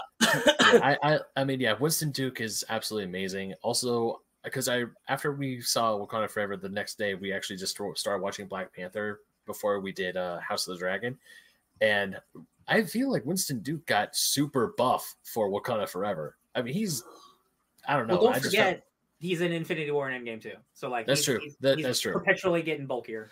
Yeah. But that's beside the point. What else was I gonna say about? Damn it! I had something about. The fact that he is the voice of reason. Mm-hmm. I love that, because at first he's like, "Yeah, let's go kill this guy," and then after he fought them, he's like, "You know what? I was wrong. Let's not kill him." He found best. Yeah. I just love how, because when you first meet him, you see him as like this. Like the archetype of the beefhead, the meathead who wants I can solve all my problems with my fists, and then he gets punched in the chest and flies 40 feet and realizes, never mind. Let's change our strategy here. Oh, hold on. I'll push back a little bit on that, because like I don't think M'Baku is ever introduced as like the meathead who wants to answer everything with his fist, because he's challenging T'Challa in the first film because he thinks that Wakanda has gone down the wrong path. He says it specifically, like, you trusted all your technological advancements to a girl who scoffs at tradition. Like, you have gone off the path that Wakanda should be on. And I think we still, because of he did serve as like consult to T'Challa afterwards, and he did fight with T'Challa during Infinity War. Like, I do think we get this progression of like a guy who clearly cares about tradition, who clearly cares about Wakanda, but wants to further his own people, the Jabari, more. He wants to be a part of that table. He wants to be a part of that discussion. And T'Challa gives him that. He says it in the first film. You know, you're the first king in centuries to be here, to be a Jabari land. So like, I think he has a very good arc that you can see from Black Panther to Wakanda Forever. Very natural arc of just kind of like, well, now that I'm here, you know, I'm much more politically inclined. But I don't think there was ever a moment where M'Baku was ever supposed to be this kind of like meathead, as you suggested. He's just big. He just happens to be big. Yeah. He's just big, and he'll be goofy at times. But I was just going off the fact that how he was so ready to go and like, hey, let's go ahead and just kill Namor, kill the fish man, and then after he loses the fight, he's like, never mind. Let's just change strategy. Let's not kill him. He learned. Yeah, but it's more than that, because what he says is that like the reason to not go in and kill him is because he's looked at it and thought, they call him a god. If we kill him, right, then we will be kicking off a war that will never end. Endless. Because he talks about like everyone thinks that Namor is just like T'Challa was, just a king, but he's not to the Talokans. He's a god to them. And I think when M'Baku is able to witness that only after he encounters him, because before that, everyone's just treating him as a king. But M'Baku is the one to recognize, actually, we were wrong. Can we talk about America Chavez now? Riri Williams. I mean, Riri Williams. Boy, howdy, guys. We just read a comic. Riri's great. I love Riri. I love Riri Williams. I think the actor's great. I love Riri. Dominic Thorne. As the character, I love what we're presented. I'm excited for her show. She's fine in this movie doing what she's like. It's cool that she shows up. She kind of feels like if you take her out of the movie, like nothing much changes, because it could have just been a random scientist. That doesn't bother me so much. But like, I'll even say that I've thought about it, and I'm like, if I were to cut something out of this movie, I don't know necessarily that it is the American subplot. I think you just give more time to actually let that come to full fruition. Mm-hmm. You probably, and I really like her in this movie, you probably take Riri Williams out of the movie entirely. It definitely and you turn it just into Namor coming for the Wakandans directly, saying, they're coming for us because of you. Yes. So this is on you. You fix it. And then that leading to the conversation between Shuri and Namor and like her going there. And you could do all the beats and not have brought Riri into this film at all. Now, that being said, What I do think is the important thing that Riri does is because we just talked about how this movie is literally drenched, dripping everywhere, grief. Riri is the only person who gets Shuri to smile and have a good time. Okay, it's only her story that brings Shuri out of her shell and lets her like do something that she's enjoying again before she goes to Namor and starts to enjoy Talokan, and think that that's very impressive. That is the one exception where I feel like Riri has to be in this movie because you need somebody to be doing that to Shuri. Otherwise, Shuri is too depressed through this entire film. So that is my one pushback against myself about Riri should be in this movie, because I do think that that's essential. I think it's essential to get those lighter moments with Shuri. I agree. Like, I'm happy to have her in the movie. I just wish she felt more important if she's going to be in it as much as she is. You know what I mean? I think you're right. I think you're. I didn't really think about it. 'Cause I do like her in this movie. I like Dominic Thorne. I like the character interactions. I think there's a lot of good humor with her in this movie. But I don't think either of you are wrong. Like I think that there is a case to be made where you could have done many of the same beats without her. I do like the idea. I'm going to use that to bounce off something, if that's okay.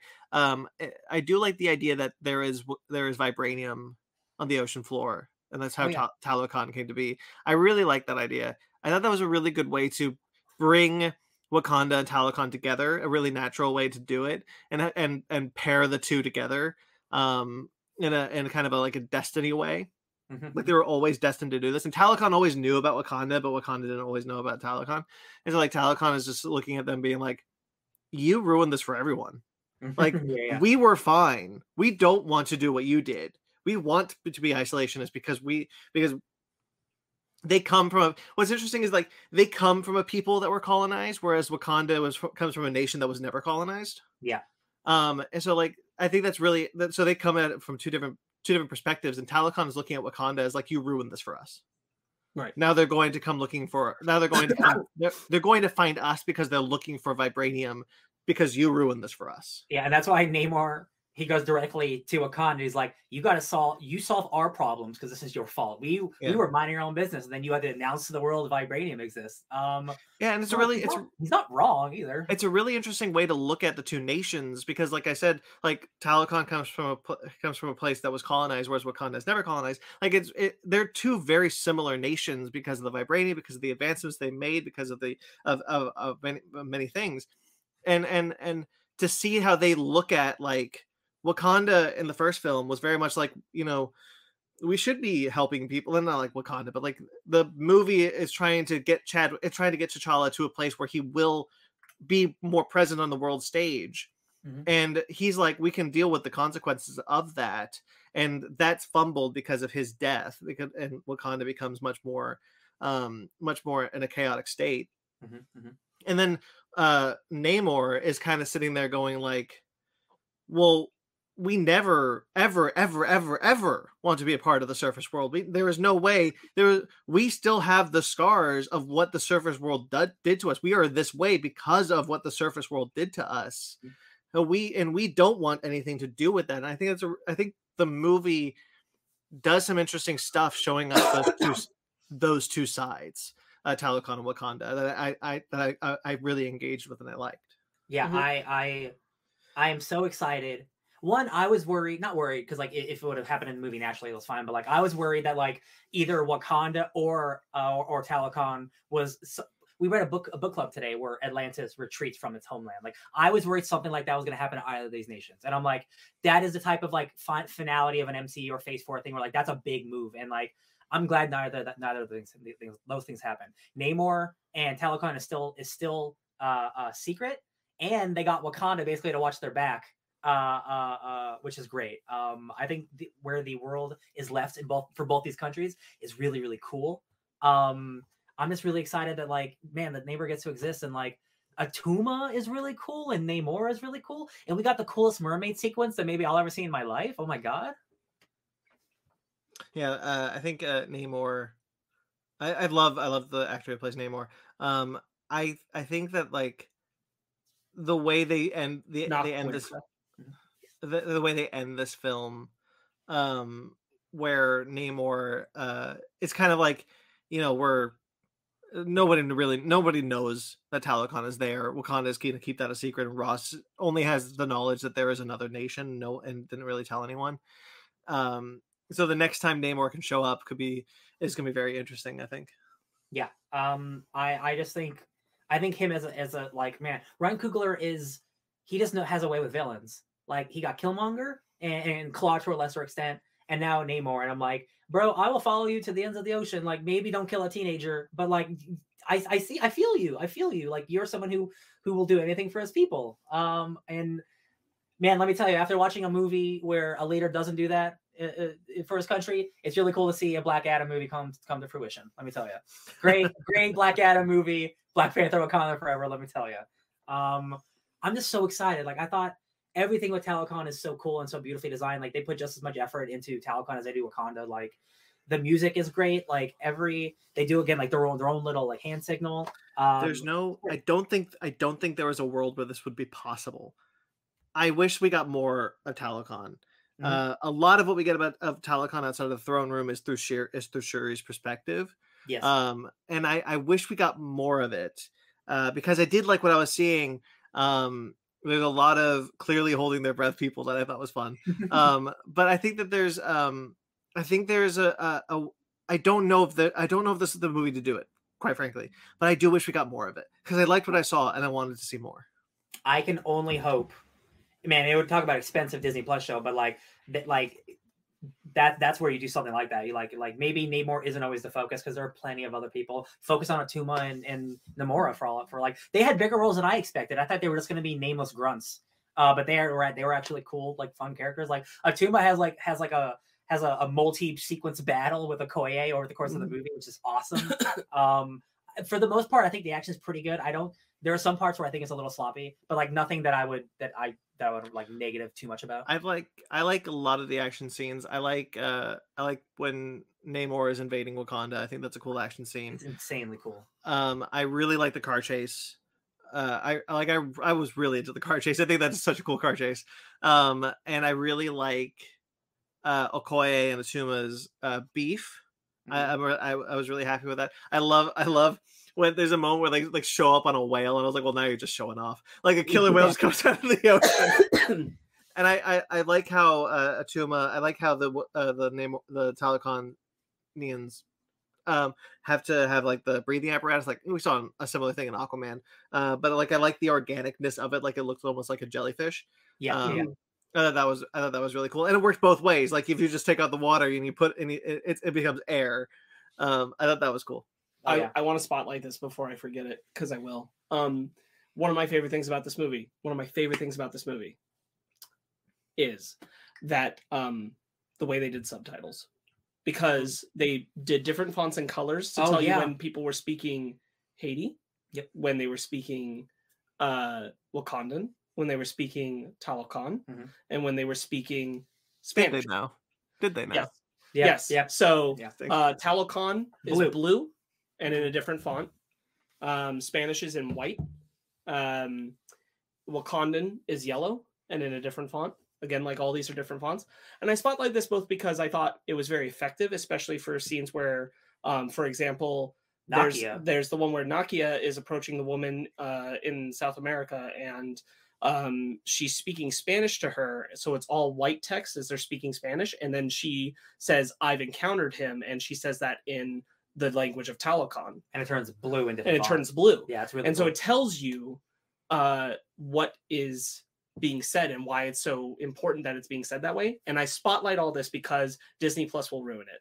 And I say this because Disney Plus, if you haven't noticed, they take whatever subtitles were made for the film, they just turn it into what the closed captioning is. So whatever nice font it was doesn't exist. It bothers me a lot. I actually forgot to bring it up in Rings of Power. That's the one thing I don't like about Rings of Power is when we get the subtitles, the fact that it's just like bland black closed captioning font instead of black like something artistic bothers me. Disney Plus does this with all of its films. I really hope that they don't do it with this one because so much thought and care was put into the subtitling work of this film. It is a bummer. It's not just a Disney Plus problem. Digital copies of all films do this too. they don't adapt over the font. I don't know why, but they don't. They go straight to the generic closed captioning, even if you don't have closed captioning on. Mm-hmm. Huge bummer for something that's so well thought out, especially here. I did really like how when the Wakandans, the Wakanda locations are in the Wakandan font, like we see them in the Wakanda text, and then they translate to English, and then we see Talokan in that language, and then they translate to English. I thought that was cool. Yeah. We get to see some Midnight Angels, which, boys, let me tell you, is from a little comic called Doom War, where Doctor Doom takes over Wakanda, and Shuri and a bunch of people make some cool midnight outfits, and they're I never thought I'd see those dumbass looking things on the big screen, but boy howdy were they there. And I thought they looked pretty all right. I think they looked pretty cool. I didn't like them. Yeah, I didn't like them either. I'll tell you what, it is a design that I will not fight anyone against. I respect the shit that they did it from the comics. That is just from the comics. So like I respect it more than I really like it. So there's that. No, I definitely agreed with Okoye where she saw the armor. She's like, "Did this get uglier last time I saw it?" I'm like, "I think yeah, they are ugly." But yeah, I hate to say this, but I'm getting really tired of the heads-up display look from Iron Man. Mm-hmm. And like I don't know what the fix is, but when I saw Okoye in the black space with the thing, I was like, really? Yeah. What about when Dr. Fate did it? Like when Dr. Fate did it too, I had the same thought. Like, really? Why? Why are we doing this here? And like I understand. Like Riri Williams, sure, you want to do that? I don't care. He's but Iron Man. Makes sense. For whatever reason, just what happened with Okoye, I was like, oh, really? Yeah, this is one of those where I would have been happy if they were maskless and it was just them just in a super suit. Yeah. But stunt actors got to stunt act, so. Yeah, it's just I wasn't too crazy about that, but I did really like the fight on the boat. I thought that was well choreographed, and I thought that was a lot of fun. Yeah. That final battle with Namor and Shuri where they do some slow motion punches. Overall, I really, really like. I love the way that they depower Namor. Like they suck the oxygen out of him, kind of like what they do in the comic we read today. I just love Namor. I'm so happy with as much as we got. I'm really impressed with Shuri, and I for some reason I didn't expect her to be the main character, which in hindsight like makes sense why she's the main character. But I'm really impressed that like the sad journey she went on, like it worked for me like all the way through. I think you get a very natural passing over of who's the main character in the film, because I do feel like when we start the movie, I don't feel like Shuri's the main character. I feel like the Queen is the main character. Yeah, that's true. And then I feel at a certain point that the baton is passed over and it's to Shuri, and it's not her death; it's sooner than that. But that this film kind of belongs to both of them. Mm-hmm. At certain points, and I really appreciate that, especially since this is apparently Angela Bassett's last performance in the MCU. Right. I'm really grateful. She's so good in this, man.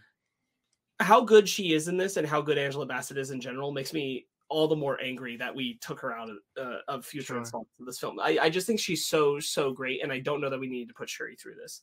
But again, like at least we get to see her, frankly, excel. And on that note, Chadwick passing is awful. A bright spot of what this movie is allowed to do is that we have so many incredibly strong performances from Black women. Mm-hmm. Like this movie is mostly carried by Black women, aside from Winston Duke and Tenoch Huerta and Julia Louis-Dreyfus.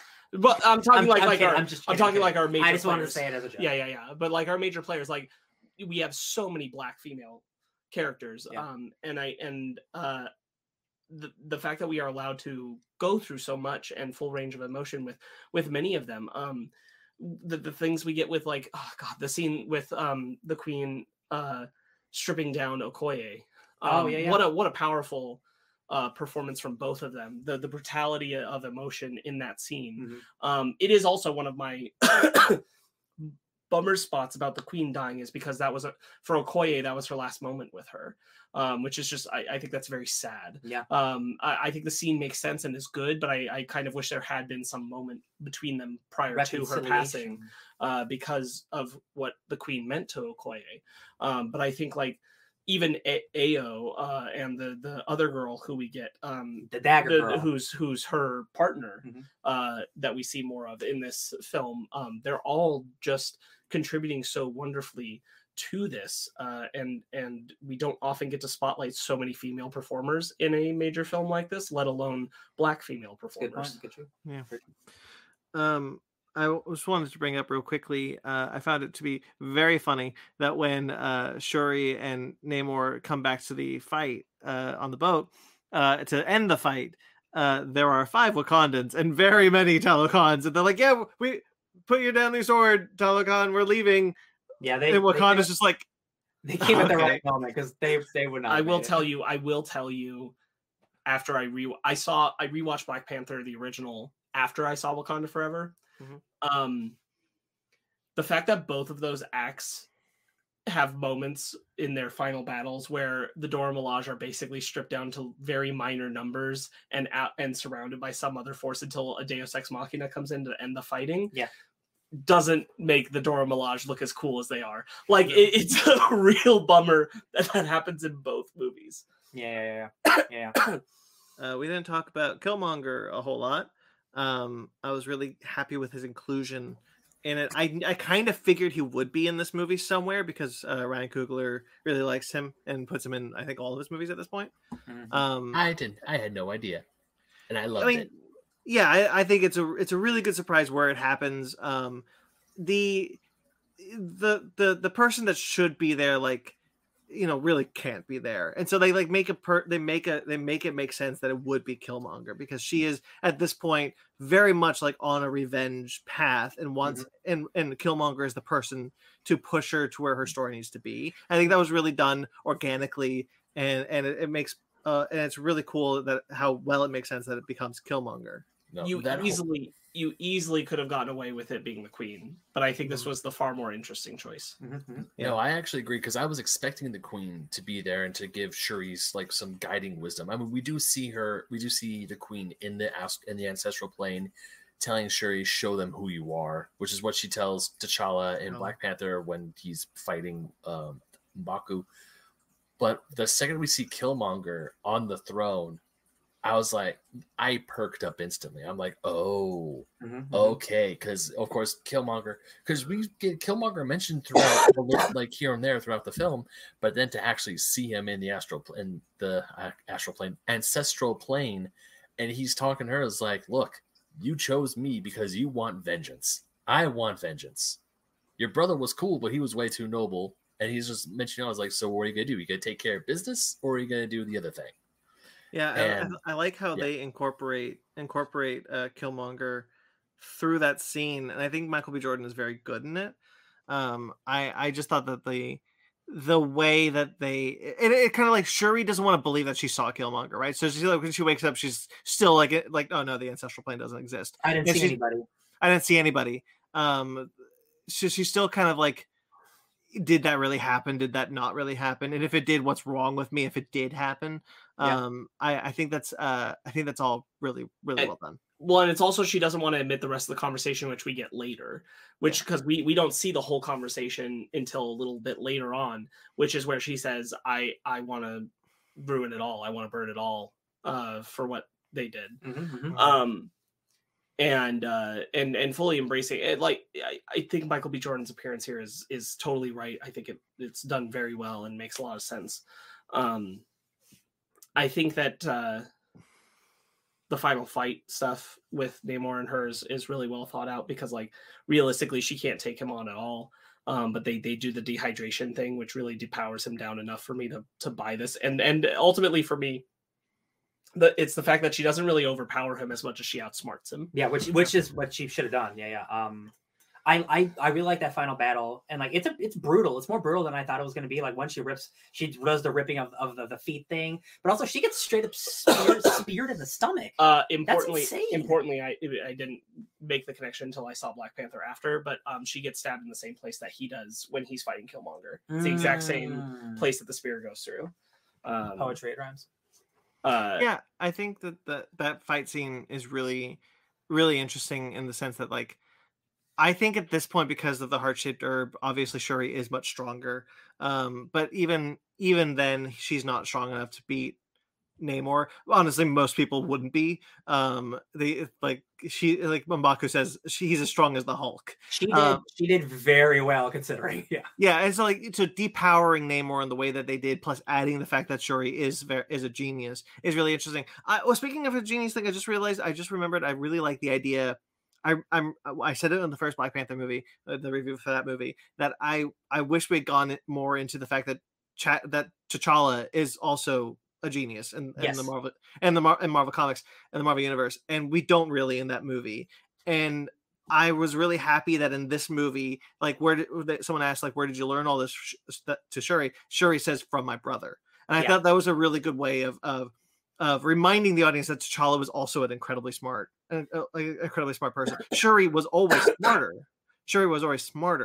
But T'Challa was a genius in his own right. Yeah, and I understand why they didn't want to make, or at least show, T'Challa being that smart, because you have your tech character. It would be kind of shitty if the one thing that they're good at, you're better at than that. So I get wanting to have Shuri be tech person. She's the best at it. So it is nice that there is a nod to nah, that dude was smart too. He taught me everything I know. I just happen to be smarter. That is a nice little nod that I enjoy too. Yeah. Can we talk about Nakia, who's my secret MVP of the movie? She just comes out of nowhere, able to find Talokan, stabs some dude, starts an international war by accident, and just runs away. I love it. I was gonna say I feel like Lupita Nyong'o has kind of a thankless role in this film. Mm-hmm.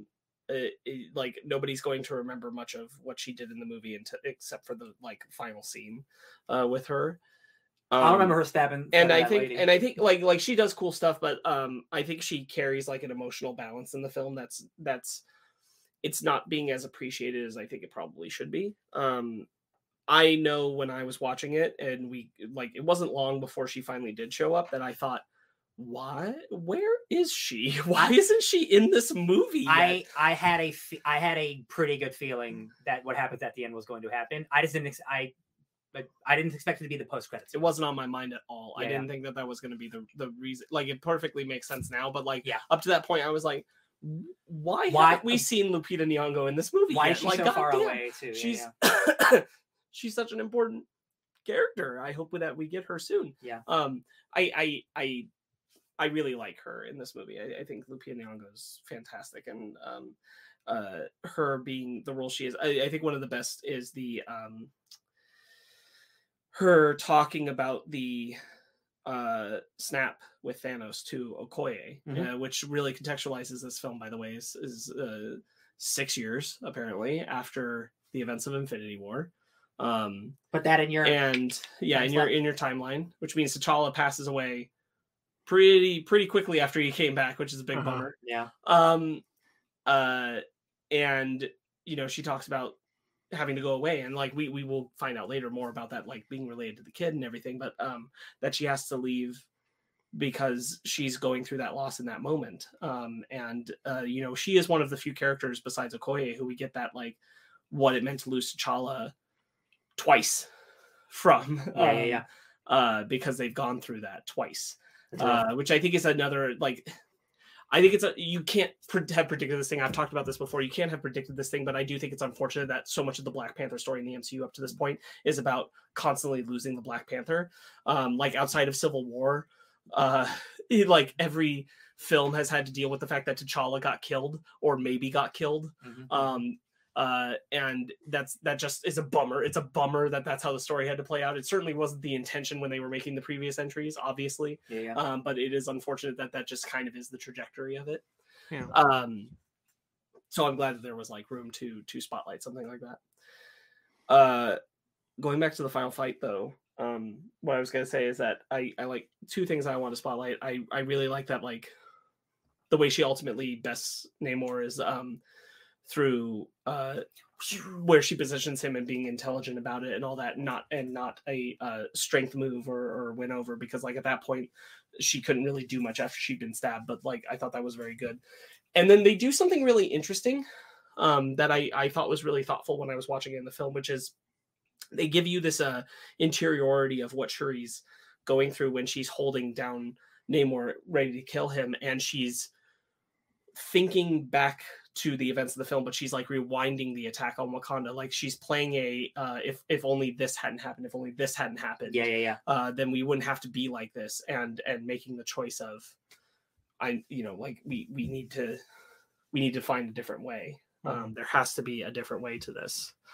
I yield. He yields. Good job. Yeah. Something I want to showcase real quickly is when we learn very quickly that Talokan is the origin of the siren myth. I thought that was a really cool.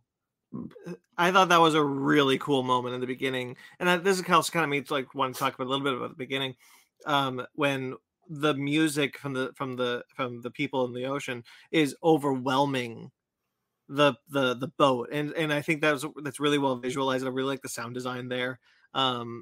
Because like the music gets loud for the audience in the theater too. Like it starts becoming overwhelming for us as well, and we're seeing all these people being hypnotized and jumping into the ocean. I thought that was really cool. That is my favorite scene in the movie, because that's like, man, it's incredibly haunting. You just hear a beautiful siren song, and then it gets louder, and then it's like yeah, it is overwhelming. Yeah, that was unexpected. Really cool. Like, man, they've been around for hundreds of years. Like, love it. Just love it. And remember, Lake Bell was in this movie for a hot minute.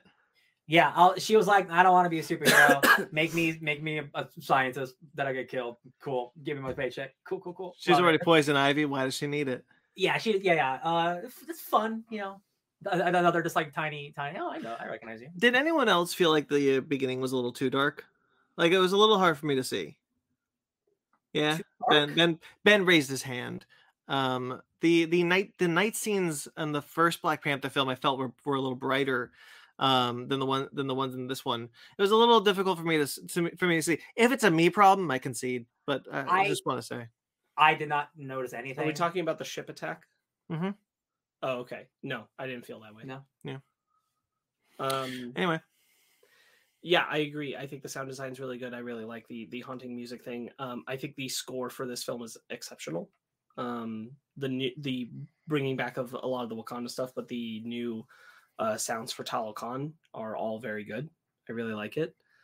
Kind of going back all the way to the beginning, I think the way they do the quiet, sad grieving for T'Challa, and then the kind of celebrational grieving for T'Challa.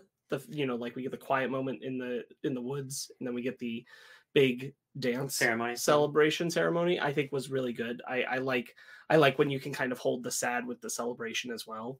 And I thought they did a really good job of hitting that 100% emotion. I thought that was really cool. Yeah. and the final, but besides the post-credit scene, the final images of just Shuri just thinking back, and then we seeing a little montage, and her the final moments of this movie is her crying. It's like, man, that's really beautiful. Like it's I thought it was a really nice way to end the movie. I did too. Oh man, yeah. Very sad. Again, a little. I think it was the right way to end the movie. Very nice. Again, a movie that has kept you kind of buried under grief, and pulling you back again to the reality of the grief. In that moment, and is that's what makes it wow, it's really here the whole time. And then the post-credit scene happens, and it's like, it is a weird thing of, again, I really like the post-credit scene, but it is the opposite feeling I have during the Queen's death, where it is real life bumping up with fictional life, and oh man, he in a way he is surviving through Black Panther. He has a son, a weird. I had the opposite feeling, is what I'm trying to say, from the death, and I'm like, oh, this really works for me. A lot of talk about recasting T'Challa and all this stuff, but they did it without doing it. And they did it without redoing it, and I honestly think it's really smart, and I think it was really, really, really beautiful. I love that scene. I know people have varying opinions, but I thought it was really, really beautiful. I don't know if I love the scene. I kind of wish we had stayed in the moment. Very much. Endgame has a very similar credits scene where it's very much quiet a lot of the time. Mm-hmm. I kind of wish we didn't have the mid credit scene. We don't have a post credit scene. I'm happy with that. I kind of also wish we didn't have the mid credit scene. I kind of wish we had sat in that feeling of Shuri's last feelings during that scene at the end of the film throughout the credits. That said, I'm not going to fight back on that scene at all. It's a good scene. I just felt like I kind of wish we had sat a little bit longer in that. It's not technically like part of the movie, so like it is like if it were at the very end of the movie, I might feel differently. But the fact that it is like separate from the movie and it is like a nice little like almost like a palate cleanser of like we were dealing with sadness, now that we're going to deal with life renewing. I might feel differently if it wasn't where it was, but it's obviously valid. Yeah, kind of like now that you've engaged with the loss directly, like Shuri, you can now hear about him and hear about, you know, life continuing on and moving forward. I think it was a smart move. I've long said that I think saying that you'll never recast T'Challa was always a mistake, because I don't think you can just say like you can't have that character anymore. This is a very smart workaround where he will essentially be T'Challa from the comics. He'll be that eventually. He will be that character. We'll just have done it this way. And I think that was smart. I think it was a smart way to maintain Chadwick Boseman, but also say T'Challa, the character, lives on, and have your cake and eat it too, essentially. Just a note that everyone should be aware of that I think is cool is his name is Toussaint in Haiti. And that is a major revolutionary figure, Haiti being the one place where they were able to rise up against their colonizers successfully, the enslaved. And naming him Toussaint is not a mistake. It's very much calling out for that revolutionary figure. And then the reveal of his, you know, T'Challa name is cool. Cute kid. Yeah, he's man. I was just really cute. Just like I have a secret, and I'm the son of a king. Winky face. And I'm like, you little rascal. You're gonna be a king one day. They also have a fun opportunity now where whenever they make their Young Avengers project, they can put T'Challa on the Young Avengers. That the whole lineup's gonna be screwed up anyway. Just throw any young person on there. Might as well. Give me the young T'Challa. Do it. Kid Panther. And now they've regrown they're regrowing the heart-shaped herbs. I always thought that was a mistake in the first movie to wipe out the entire crop of heart-shaped herbs. Yeah. I really like that movie. I don't want to bash on the movie at all because like I watched it recently and I just adore it. It's one of my favorite. It's in my top 5 of the MCU. I just kind of thought that, like, you know, especially after Chadwick Boseman passed away, I kind of started thinking about, like, you know, I bet you're really kind of kicking yourself for doing that. And I think that's I liked the workaround of, like, she's trying to recreate the heart-shaped herbs through essentially a more advanced form of 3D printing. Yeah, I'm personally, I'm mixed on it. Like, I can go either way because at one point, like, I kind of just wish like she could have been like the smart Black Panther and she doesn't have to get super strength too.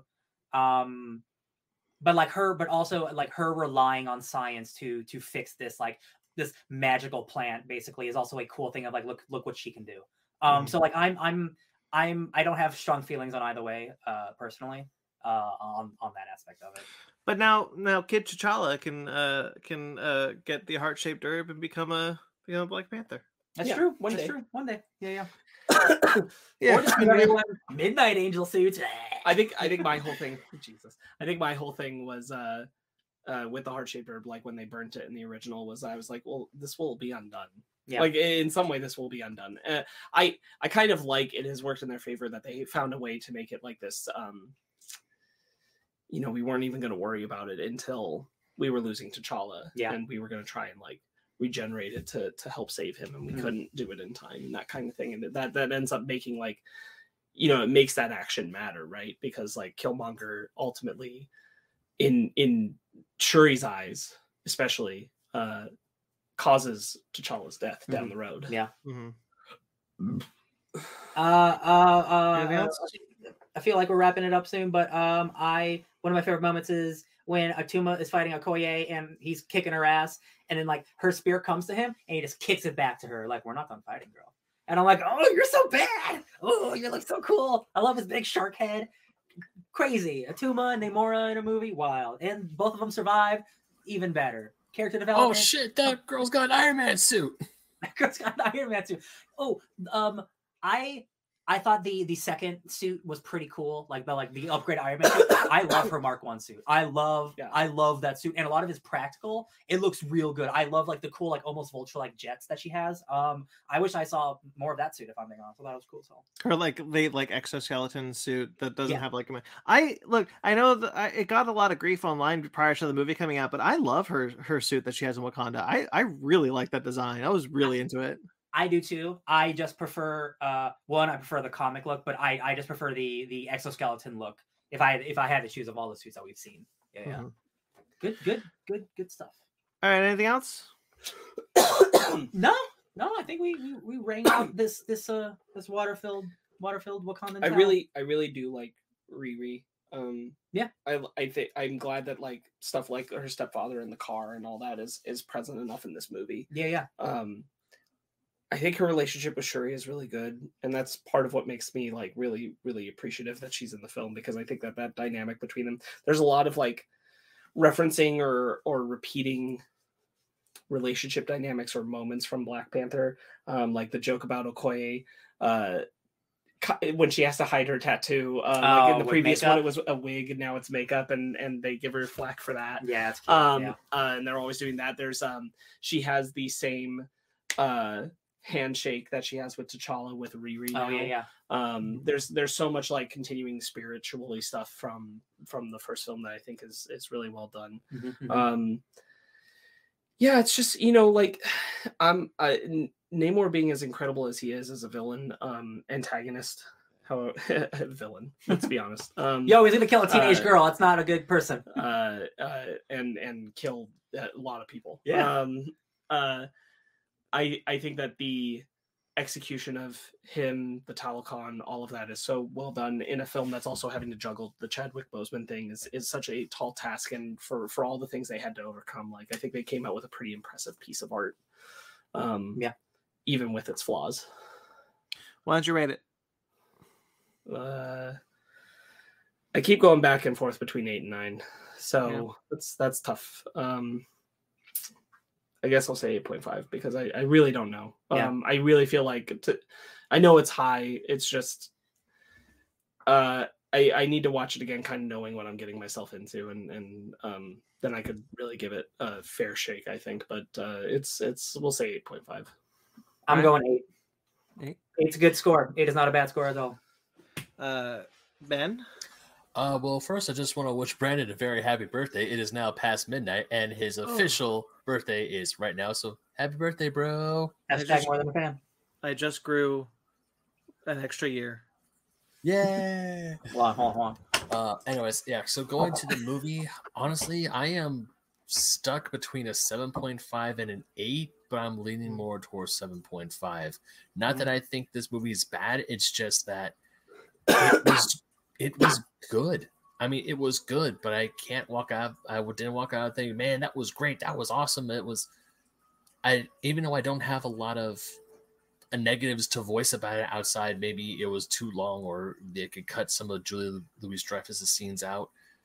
But my just gut feeling is saying it was good. It was good. So good is a 7.5. It's before you say it, Brandon. I said it earlier. Like it's just more disappointing that it's this movie that this has happened to, because like everything from the trailers and like again everything with Wakanda I generally like. It's just like it's unfortunate that this has also had to be part of the MCU still, and you feel it in a movie that should have just been about the passing of a friend. I think part of it is also real quick, Brandon. I think part of it is also like the artistic creation of things like Talokan, Namor, and what Wakanda is doing in the aftermath of their loss of their king. All that stuff is at like 9 to 10 level, and then you got some other elements that aren't. And that's like where for me I know I'm rubbing up against, because I'm like, in a movie absent those things, and those things are much more minor compared to those big things, and these are like big bold things they've established so well in the film. Those things are so high that it's hard to let even the more glaring of the downsides weigh it down. I think you're all absolutely right. I think that there's a lot to like in this movie. There's a lot that I like in this movie. I really like Namor. I really like Shuri. I really like all the character work. The kind of the things that normally don't bother me about an MCU movie, I don't get as bothered by the MCU connections as a lot of other people. Sometimes I do, sometimes I don't. Like sometimes they're better incorporated, sometimes they're not. Like I try to take it in stride, but this was the one where I kind of felt like it was intruding. Whereas this film was meant to we're just trying to live in this grief, but I do think we go a little too far with that grief, as Sparks was talking about with the death of Angela Bassett's character. Like I do think I think it goes a little too far. So I'm rubbing up against a lot about this movie. That's not to say I don't dislike it. That's not to say that I dislike it. I do really like this movie. The beginning, I will say, did put a rough taste in my mouth because I did actually think it was too dark. I touched on it a little bit, and I don't want to like belabor that point. But like I do think the beginning was too dark and really hard for me to make out a lot of shapes. It could be my color blindness, but Ben also had a similar thought, so perhaps not. So with all that said, with everything that I said tonight, I think it's a 7.5 for me. I really wanted this to be a 10 out of 10, and it's not necessarily that I'm disappointed in it. It's just that like I don't know. There's just something holding me back from it. We've talked a lot about it tonight, but yeah, it's a 7.5 for me. Yeah, it's a bummer that it happened to this one because like there was a incredible movie in here. It's just unfortunate that like some other stuff was also in the movie. Yeah. And then again, like 7.5 is a good score. Like I like this. I liked a lot of this movie. So I just want to like end on. I want to end on a positive note. Hey, I will always. You don't need to tell me. I'm the person. 7 is a good score. You can just like a movie. It's not against the law. Well, are you ready for your book club then, Ryan? Swing away.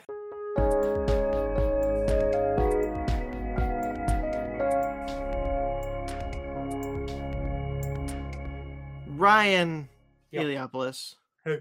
Take it away. What's up? They don't call him General or King. They call him Cuckoo Clan. Unless it's the comic books where he's just Namor Mackenzie, white man. Hey guys, we're gonna be talking about a Namor comic today. Namor, the Submariner: Revolution. This takes place after Civil War, between like 2007, 2008 area. And I have not read this Namor comic. It's one of the few modern Namor comics I haven't read. And I'm like, you know what? I'm gonna read it. And I had a pretty good time. I've always liked Namor's character. Anytime he shows up, I'm a big fan of.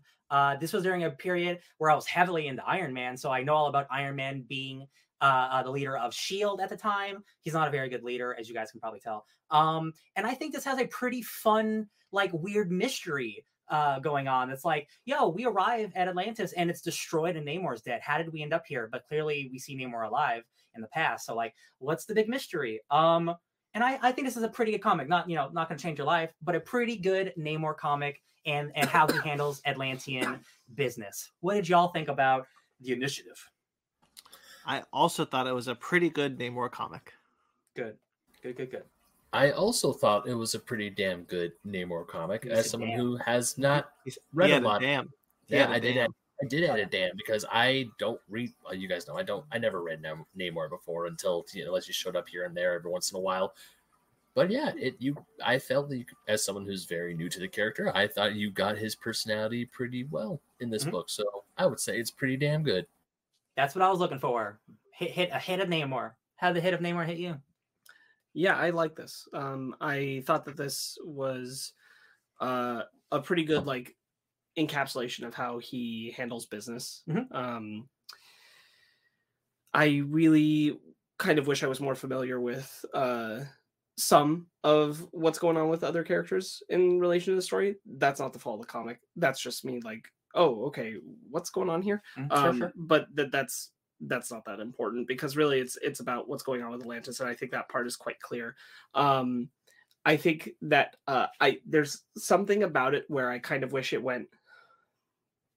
I don't know what I want, but I wish that it went a little further with, excuse me, with some of the stuff with Atlantis. Some of it is not being able to quite grasp all of the characters that are in the Atlantean group. Sure. And wishing that I had a little bit more of them.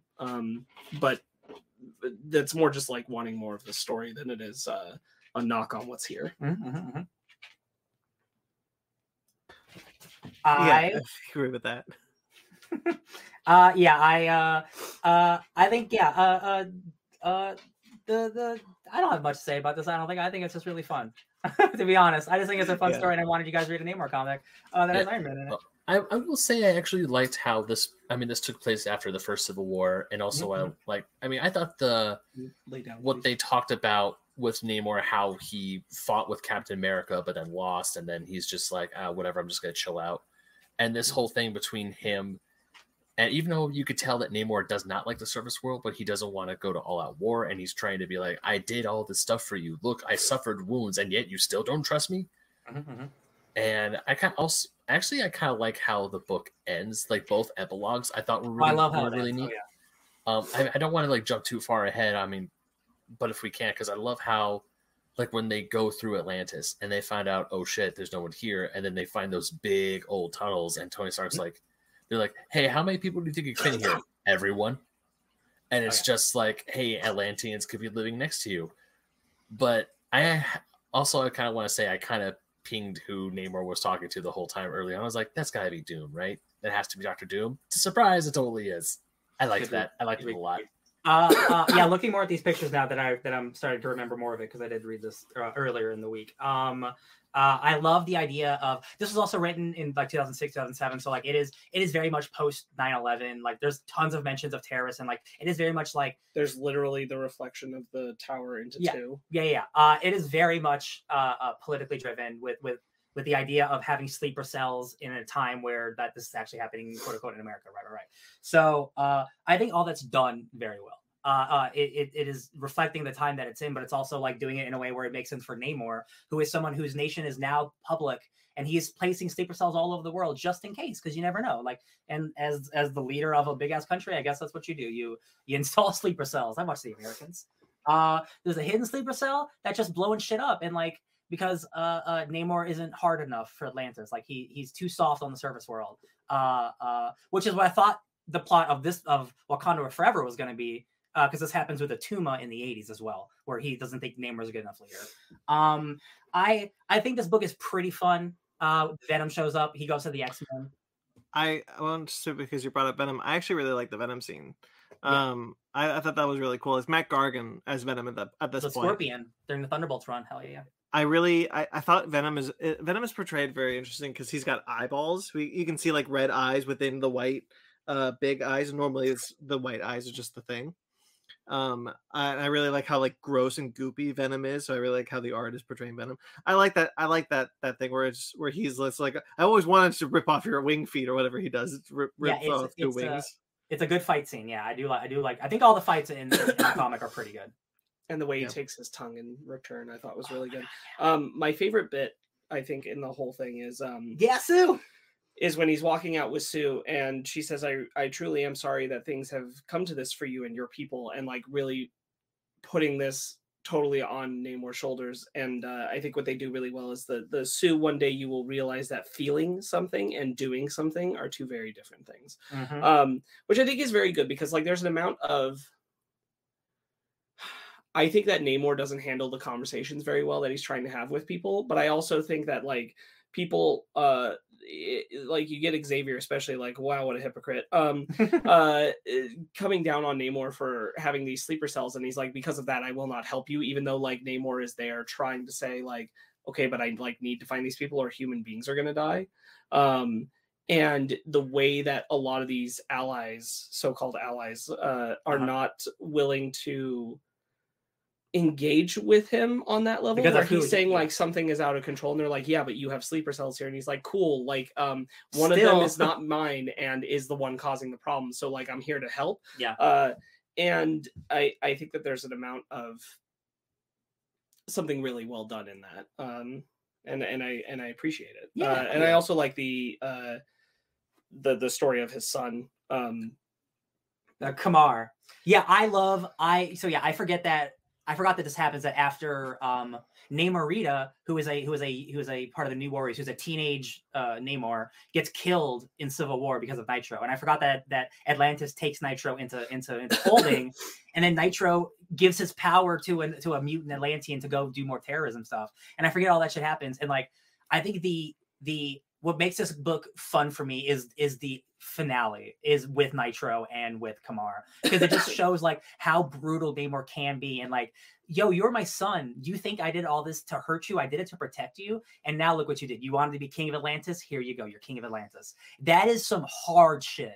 That is some baller shit. You're the last king of Atlantis. Yeah, and like that's how the comic opens with like Namor dead. And you're like, Namor doesn't die. But like that was a fun enough mystery for me where I enjoyed the book, and like. And it's fun seeing Namor go to Xavier and like, oh, you guys are 500 years old. You guys were technically the first mutants. Ha ha ha. And I'm like, oh, Xavier. There's very much like it's a shame that like the way that it is that Namor can't try to do anything for his son. Mm-hmm. He sees him as already too far gone, and his actions are regardless of like the fact that they were done based on lies, like they are far too treasonous for him to indulge. Mm-hmm. But there's this notion of Karma really feeling like he can prove that like nothing from daddy means shit to me, and that kind of thing, and how quickly he's chanting that I'm not afraid to die. And then it doesn't show him again, but you hear his cries of "No, please, Father." And Namor's got just black dead eyes. Yeah. And I thought that was all really well done. I think that's a good. It's a good Black Adam story for Namor. I think that it really truly tells who he is as a sovereign. Very well. Yeah, I will agree. There is. Oh, go ahead, Brent. Sorry. Well, I was just gonna say because we're talking a lot about how he is as a sovereign, and I just wanted to put in just like I really like the idea that instead of killing the treason people, the traitors, is that he cuts off their right hand as a reminder to them. I think that's really good because like yes, he's really ruthless, and he'll remind you that he's really ruthless, but he's like. Killing you all would actually just make things worse. So I'm just going to remind you that you shouldn't have done this. So what I think is really funny is that about that is I think you're right. I think that was really powerful and well done. But when they go to the end and they're all spreading themselves across the planet, there's just a bunch of new people with no right arms. Yeah, just seeding into the population, I guess. Yeah, that's pretty good. There is an awesome ending where Asgard isn't a place that's people with Atlantis, and then a lot of them end up in Latveria with my boy Dr. Doom. That storyline, y'all, does not go anywhere because Atlantis gets just reset and everyone's just back in Atlantis. I was going to ask because that's a big bummer. Yeah, and I went looking for it because I'm like, yo, this story's awesome. And as far as I can tell, the shit just gets ignored. And if I ever write comics... The end? Question mark? Yeah, if I ever write comics in the future, I will come back to this story. Hey, remember in 2008 when this happened? I'll be there. 100% doesn't exist anymore. But that's interesting. Yeah. I remember reading... I think it's Aaron's Avengers early when Namor starts showing up. He's like rebuilding Atlantis, like he's calling everybody from Atlantis back. I thought that was where like the end point of that, but I guess it happened again. Atlantis' people were scattered. There have been multiple events that Atlantis has been part of. Also, there was a new Atlantis Attacks, which is like a reusing of the name from the miniseries from the 80s, where bad shit happens in Atlantis with the champions of Atlas and stuff. So Atlantis is always having stuff mucked with. I'm curious now that Talokan, like I don't think they're going to turn Talokan into Atlantis in the comics. Like I don't. They don't need to do that. But I'm hoping Atlantis comes back in Resurgence because like Namor has always been a big character in Marvel Comics. Like again, like he showed up in Aaron's Avengers, like showing up all the time. Yeah, I love Namor. I just have a thing for ruthless dictators with a heart of gold. You remember when he told the X-Men to go after themselves when they came to him for Krakoa? Hell yeah. Hey man, he's still a mutant. Like because that's what their thought was, if I remember correctly, during House of X or Powers of X. And they're like, "Hey, you're a mutant. Why don't you have a place in Krakoa?" And he's like, "You fools! Why are you? You're playing at building a nation." And like he just looked at them as like children to him. And I thought that was really cool. It is actually, God, it's so funny that you say that because after this happens in 2007, Namor shows up in the 2010 X-Men run and joins the X-Men's team. That's funny. And I'm like, oh, continuity, schmontinuity. All right. Anything else? Nah, Namor's a cool dude. Blows up his sons. It's my turn next week. I don't know what it is, so I'll let you guys know a little later in the week. Whoop, whoop. I have a few picks. I'm going through. All right. That'll do it. That's 305 in the bag. I almost was going to do Wakanda Forever, but I didn't feel comfortable doing it. Next week, it's looking like we're going to review the new Netflix film Slumberland. So stay tuned for that. And if we end up not doing that, stay tuned for whatever that is. Yep. Make this. I'm going to take a breath and then do this again. All right, like this video, subscribe to this channel, guys. If you like what we do here, if you like what you see, why don't you check out some of our other shows, such as Fake Nerds Watch, which has going through Star Wars Andor, new episode dropping soon, House of the Dragon, new episode dropping soon, and we'll be doing Willow when that drops at the end of the month. So stay tuned for that. Should be all fun stuff all around. Basement Arcade. Of course, you can check out Basement Arcade, which is our video game series. There are 2 episodes in the description below, both of which are Elden Ring. If you want to check out Ben becoming the Elden Lord, I guess is a sentence there. Sure. That's an accurate sentence. Cool. You can check out those videos right now. And you can check out, of course, other videos for Basement Arcade. Basement Arcade pause menu, our video game discussion series, you can check out on this channel as well. Fake Nerd Book Club and Animation Station are also on this channel. Again, like this video, subscribe to our channel, check them out. Or you can find our Patreon and our TeePublic. If you'd like to support us financially, support us there. If you like what we do and you want to see more of it, click those links. Maybe buy a t-shirt. Who knows? You know what? Birthday present to me, from the audience to me, buy a t-shirt. Those are linked below, or you can find them on our website at fakenerdpodcast.com, where you can find links to everything. It's our landing page, but the link to that is in the description too. Thank you to everyone who listens. We greatly appreciate it. Thank you to everyone who watches the live show. Thank you to everyone who watches the rewind the next day. We greatly appreciate all of your support. We love you guys. Thank you to Jeremy Vellucci for all the music you heard here tonight and all of the music for all of our shows. You can find his podcast, you can find him at Jeremy Vellucci _Wreck of Time, which is his band Wreck of Time.